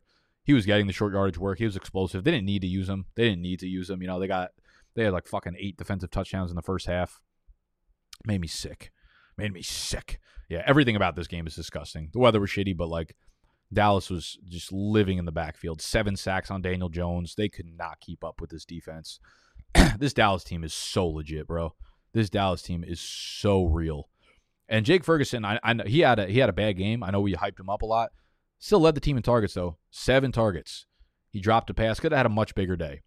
7 targets here. The next leading target getter was CeeDee Lamb and Brandon Cooks with 4. So, again, on days where, you know, they don't score multiple defensive touchdowns and have takeaways close to their end zone, Dak will throw the ball rather than 24 times, 42 times. And all of these players go pop, pop. You know, they go pop, pop. You're going to be happy you have them in your lineup. So, on the flip side of things, yeah, everybody stunk in New York. Let's get to the last game of the week. Where do I start? Which side do I start on? Holy shit. Do I start on LA or do I start in Miami? I think I'll start. Okay. Let's start with LA. Let's start with the running backs. Josh Kelly was another guy that I had in that video. Guys you should stash before the season starts. Isaiah Spiller was a healthy scratch. Josh Kelly filled in as that bruiser. The secondary bruiser that they've been looking for, Josh Kelly filled in and did so beautifully. For a bigger guy with not a ton of shiftiness, his explosion was there, man. His explosion was real. He looked easily the best we've seen him look in an NFL uniform. And again, like I don't want to look at stats and production in the preseason, but he ripped off a 75-yarder in their last preseason game with the starters. And I was like, all right, he's got a little bit of juice to him, man. And then they proved him right. So 16 carries for Josh Kelly, 16 carries for Eckler. There was a very clear, this was Kellen Moore's first game as the OC with the Chargers. There was a very clear game plan, and it was to run the ball. And I want to go back to the bookmark I had. Neutral pass rate. So this is when, you know, there's no team super up or super down. So you get like a real view of the play caller and like what they want to do with the offense. So the top ones are the ones that are passing the ball at the highest rate when they're either within 6 or 7 points or whatever. And you see Pittsburgh, you see Minnesota, you see Miami.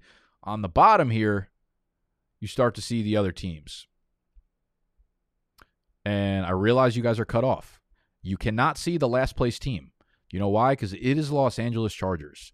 Running the ball in neutral game scripts at a rate of 33%. Can you just get on the damn screen? At 33% down here. The Falcons, the Packers, the Panthers, the Ravens. The Chargers at 33%, brother. They want to establish the run.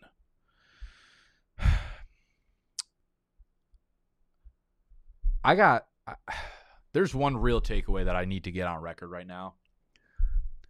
Justin Herbert, I think I just don't believe in Herbert anymore. Herbert feels to me like,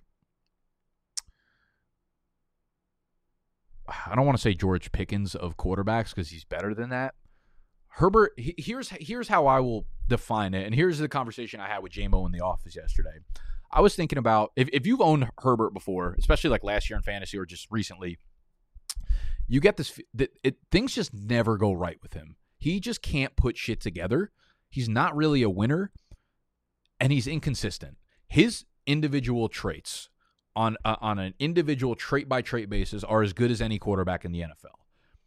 Him putting it together consistently so rarely happens. It's not cute anymore. He's in his fourth year. He's the second highest player on the planet. He needs to get it together. He needs to stop throwing the ball 6.5 yards per attempt. This was the problem last year. Oh, we didn't have weapons. We're just dumping it off. Let's just blame the injuries. He's still not really throwing the ball downfield. He's still not executing on downfield throws. He's still throwing the ball inconsistently and without accuracy at the deeper levels. His arm strength is as good as anybody in the NFL. But there's more to being a great quarterback than showing high upside glimpses of what you're doing, bro. Herbert is like really making me nervous about what we think he is versus what he actually is as a quarterback because of the high-end traits, because of the viral Twitter clips we see. Here's the way I put it. You're given 9, and we actually had this conversation before the drive happened yesterday. This was like in the third quarter, and I was like hoping we get to see it. I thought to myself, all right, there's 90 seconds left on a clock. You're down 1 touchdown. Quarterbacks that you want. Oh, did my camera just turn off? Give me a sec.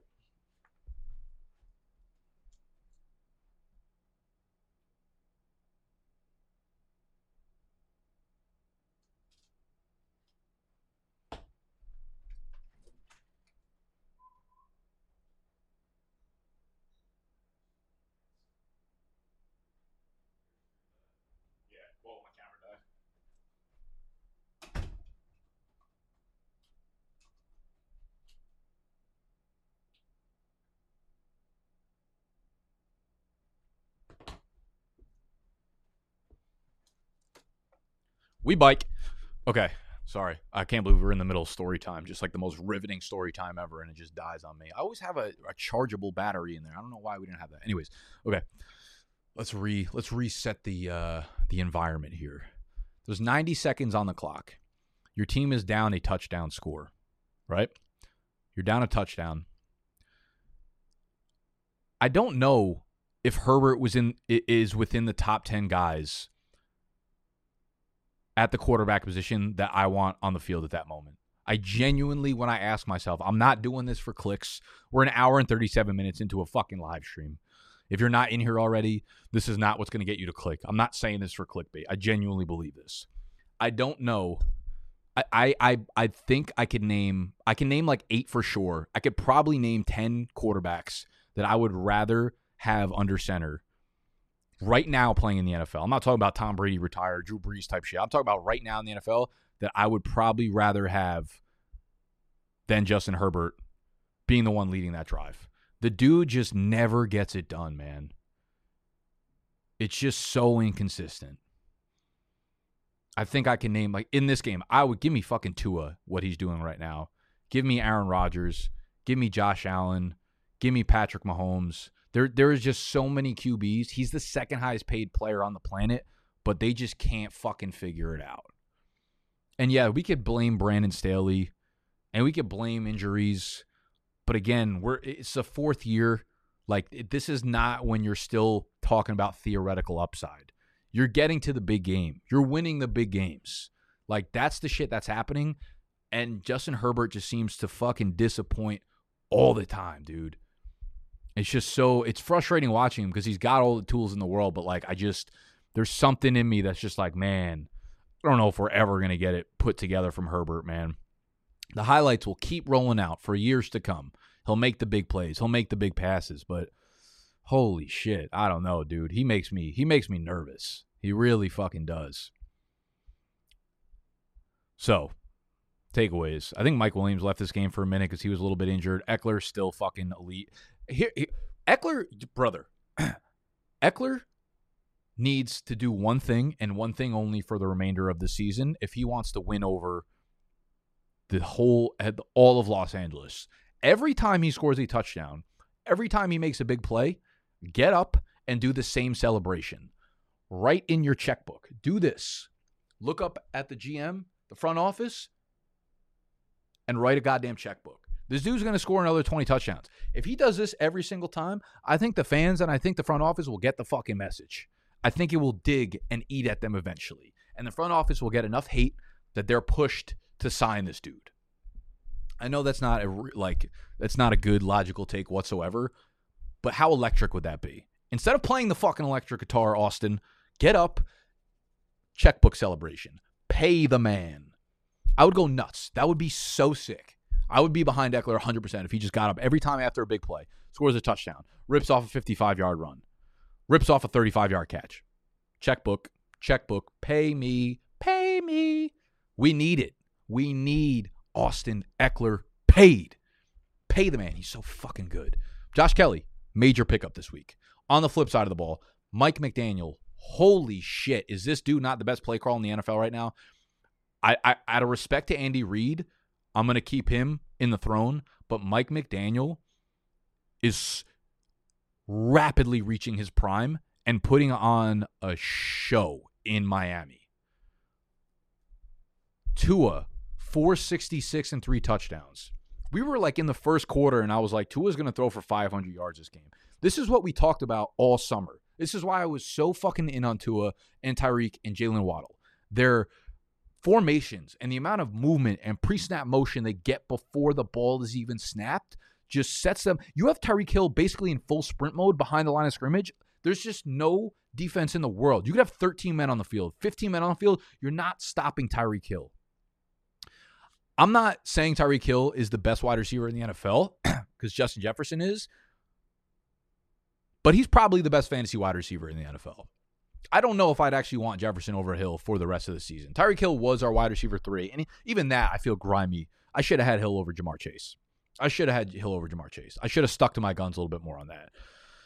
But holy shit. The thing with this this offense that people need to understand more is we keep connecting Mike McDaniel with Kyle Shanahan. We look at San Fran, and we're like, oh, he comes from the Shanahan tree. They're going to run the ball and find creative ways to run the ball. No. They are so pass happy. And I want to bring up some of those tweets that I had about Tua, I think. If I could still find them. Either way, this was something I had about Tua. I tweeted about Tua earlier on in the offseason. This is where he ranked last year. Obviously, he got hurt and missed a lot of time.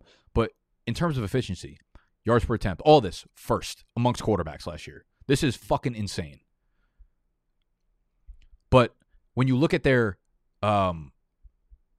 pass rate, right? Like last year they were top 8 in pass rate, and that jumped up to top 6, I think, overall in games where Tua was playing.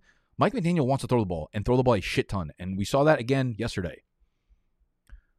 65% neutral pass rate. And this wasn't playing catch-up. That's another reason why I actually think that the Chargers ran the ball so many times, because I think Brandon Staley knew that they could not stop Tua in Miami for shit. I think they knew they had no chance to stop them outside of getting lucky. So they were like, we need to slow down. Otherwise, they're going to score 45 touchdowns in this game. Oh, my God, Tua and Tyreek and Waddle. And the other listen, Waddle will have his bigger games. This is crazy. He had such a quiet game before for 78. He breaks one play. That turns into 5 for 135 and a touchdown. Those games will come. He will be fine.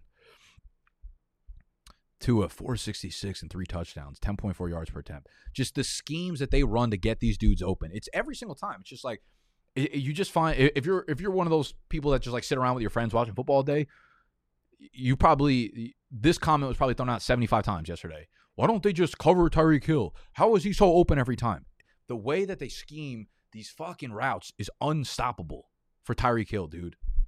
It feels like all they do is just run across, run a slant, run across, and he's open every time. It's because he fucking is, man. It's insane what they do there. Now, I was overly high on Raheem Mostert for sure. I would say overall, maybe a little bit of a disappointing day, but this was a guy you got in the 10th, 11th round that you threw into your RB2 slot, and he put up, 37 yards, 6 points, 9.7. Raheem Mostert, he also caught 2 passes, so we're talking about like 12, 13 points. That's what you're going to expect. This is not a run-heavy team. Mostert's not going to get 20 carries a game. De'Von Achane was a healthy scratch, which is kind of notable. But this team is not going to run through its running backs, as dumb as that sounds. This team is not going to they're not going to utilize their running backs to a degree that makes you super happy for fantasy. But Mostert's a great RB2. He's going to be that RB2, that RB1 in the offense, but an RB2 in fantasy until he gets hurt. But the receiving game is so condensed down to Tyreek Hill and Jalen Waddle, and Tua is so accurate. It looks like he's lobbing the ball sometimes. It looks like he should be picked off every play. He looks like Jimmy G with his arm strength, except he's so accurate. And I think people forget because his rookie season was a little wishy-washy, and he had that major hip injury coming out of college. But when Tua was at Alabama, when he was in college, he was regarded as one of the most accurate QBs in the entire country and one of the more accurate QBs we had seen as a prospect in a really long time. And not because he had such arm strength, but we're seeing exactly who Tua was at Bama right now in the NFL. He's showing you who he is. Believe him. My God, Tua and Mike McDaniel were just all-time yesterday. And the Chargers defense is just fucking atrocious. Everything about the Chargers makes me sick. If I was a Chargers fan, holy shit, I'd become a Falcons fan yesterday. Whew. Y'all thought I wasn't going to start the goddamn season off with an hour and 45-minute stream? We're doing this every Monday. Every single Monday, we're going game by game talking shit about Justin Herbert. Every Monday. A great guy, too. I hate that I had to do it to him. It'd be your own motherfuckers, man. Make sure you're subscribed, though, because, again, we're doing this every Monday. I'm going to film the waiver wire video in a couple of hours after I do a little more research. That'll go live tomorrow morning. We got trade targets after that. Let's pick some underdog slips for the Monday night game. Fuck it.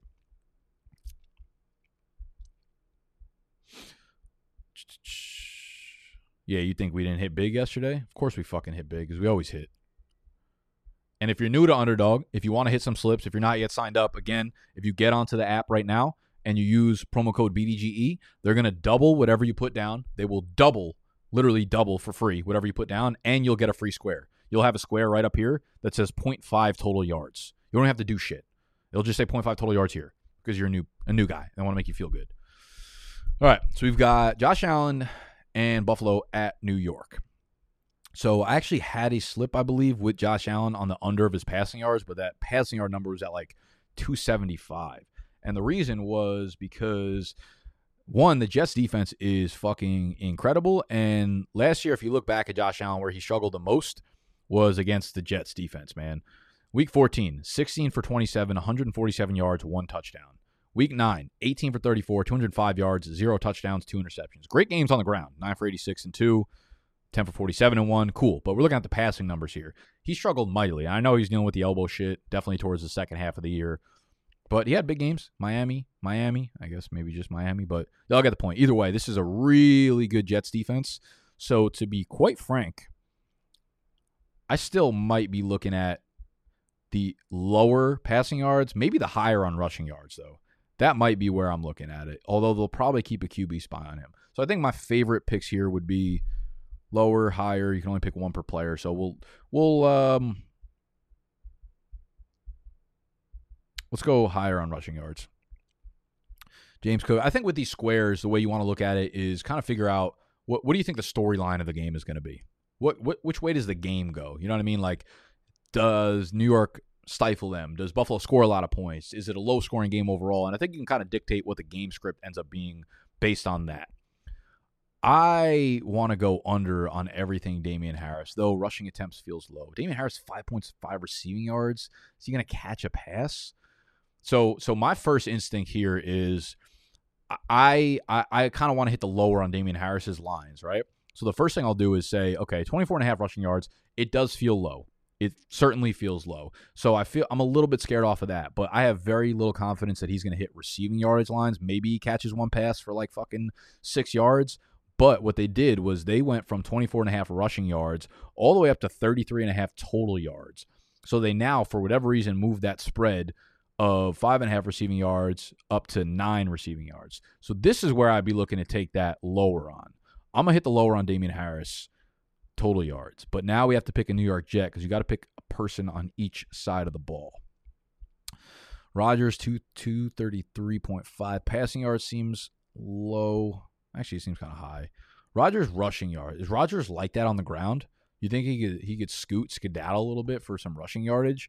Breece Hall, they got him down and out. So the way I'm looking at this is I think Dalvin Cook will be the guy. I think Dalvin Cook will be the dude that they lean on in the backfield, and they see it the same way where they're looking at Breece Hall underneath Dalvin Cook. I think Dalvin Cook at 48.5 rushing yards feels a little bit high, to be honest with you. 2 receptions. I don't really see a ton of success from either running back here. I think Buffalo's defense is underrated. Breece Hall, how many carries is Breece Hall going to have? 5 maybe? Is he going to average 7 yards per carry? Garrett Wilson, I would never bet against Garrett Wilson, to be honest. Lazard stinks. Conklin, Mecole. I kind of like Mecole for over 16.5. What kind of run is Mecole Hardman going to get? What do we think here?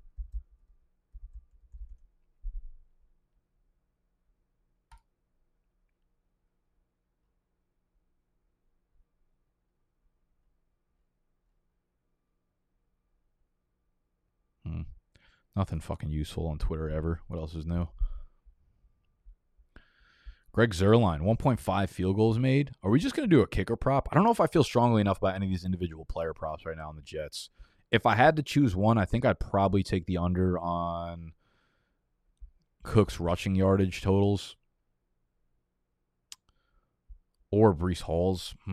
50 rushing yards, receiving yards. I don't know how much Breece is going to play, man. I kind of feel like he's not going to get more than like 8 touches total.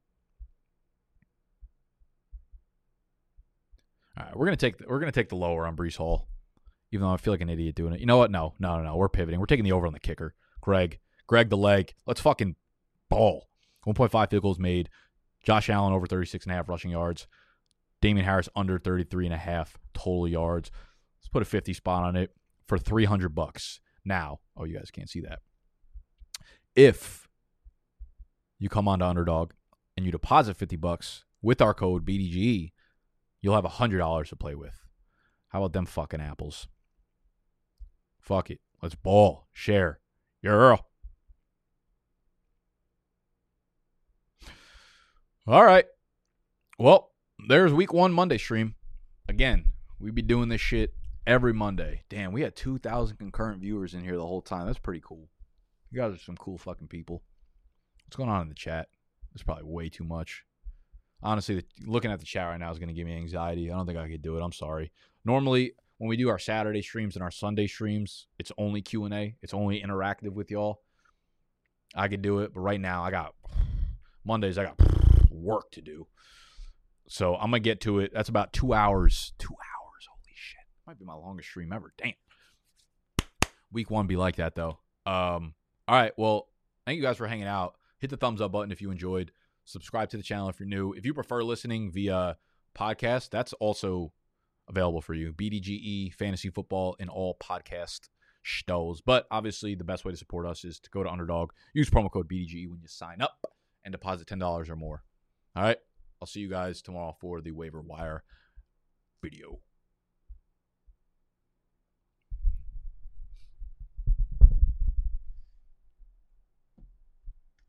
Save big on brunch for mom, all in the Kroger app. Get 16-ounce packs of flavorful Angus 90% lean ground sirloin for $4.99 each with a digital coupon. Then buy 2, get 2 free on 12 packs of delicious Coca-Cola, Pepsi, or 7-Up, all with your card. Shop these deals at your local Kroger today, or tap the screen now to download the Kroger app to save big today. Kroger, fresh for everyone. Prices and product availability subject to change. Restrictions apply. See site for details.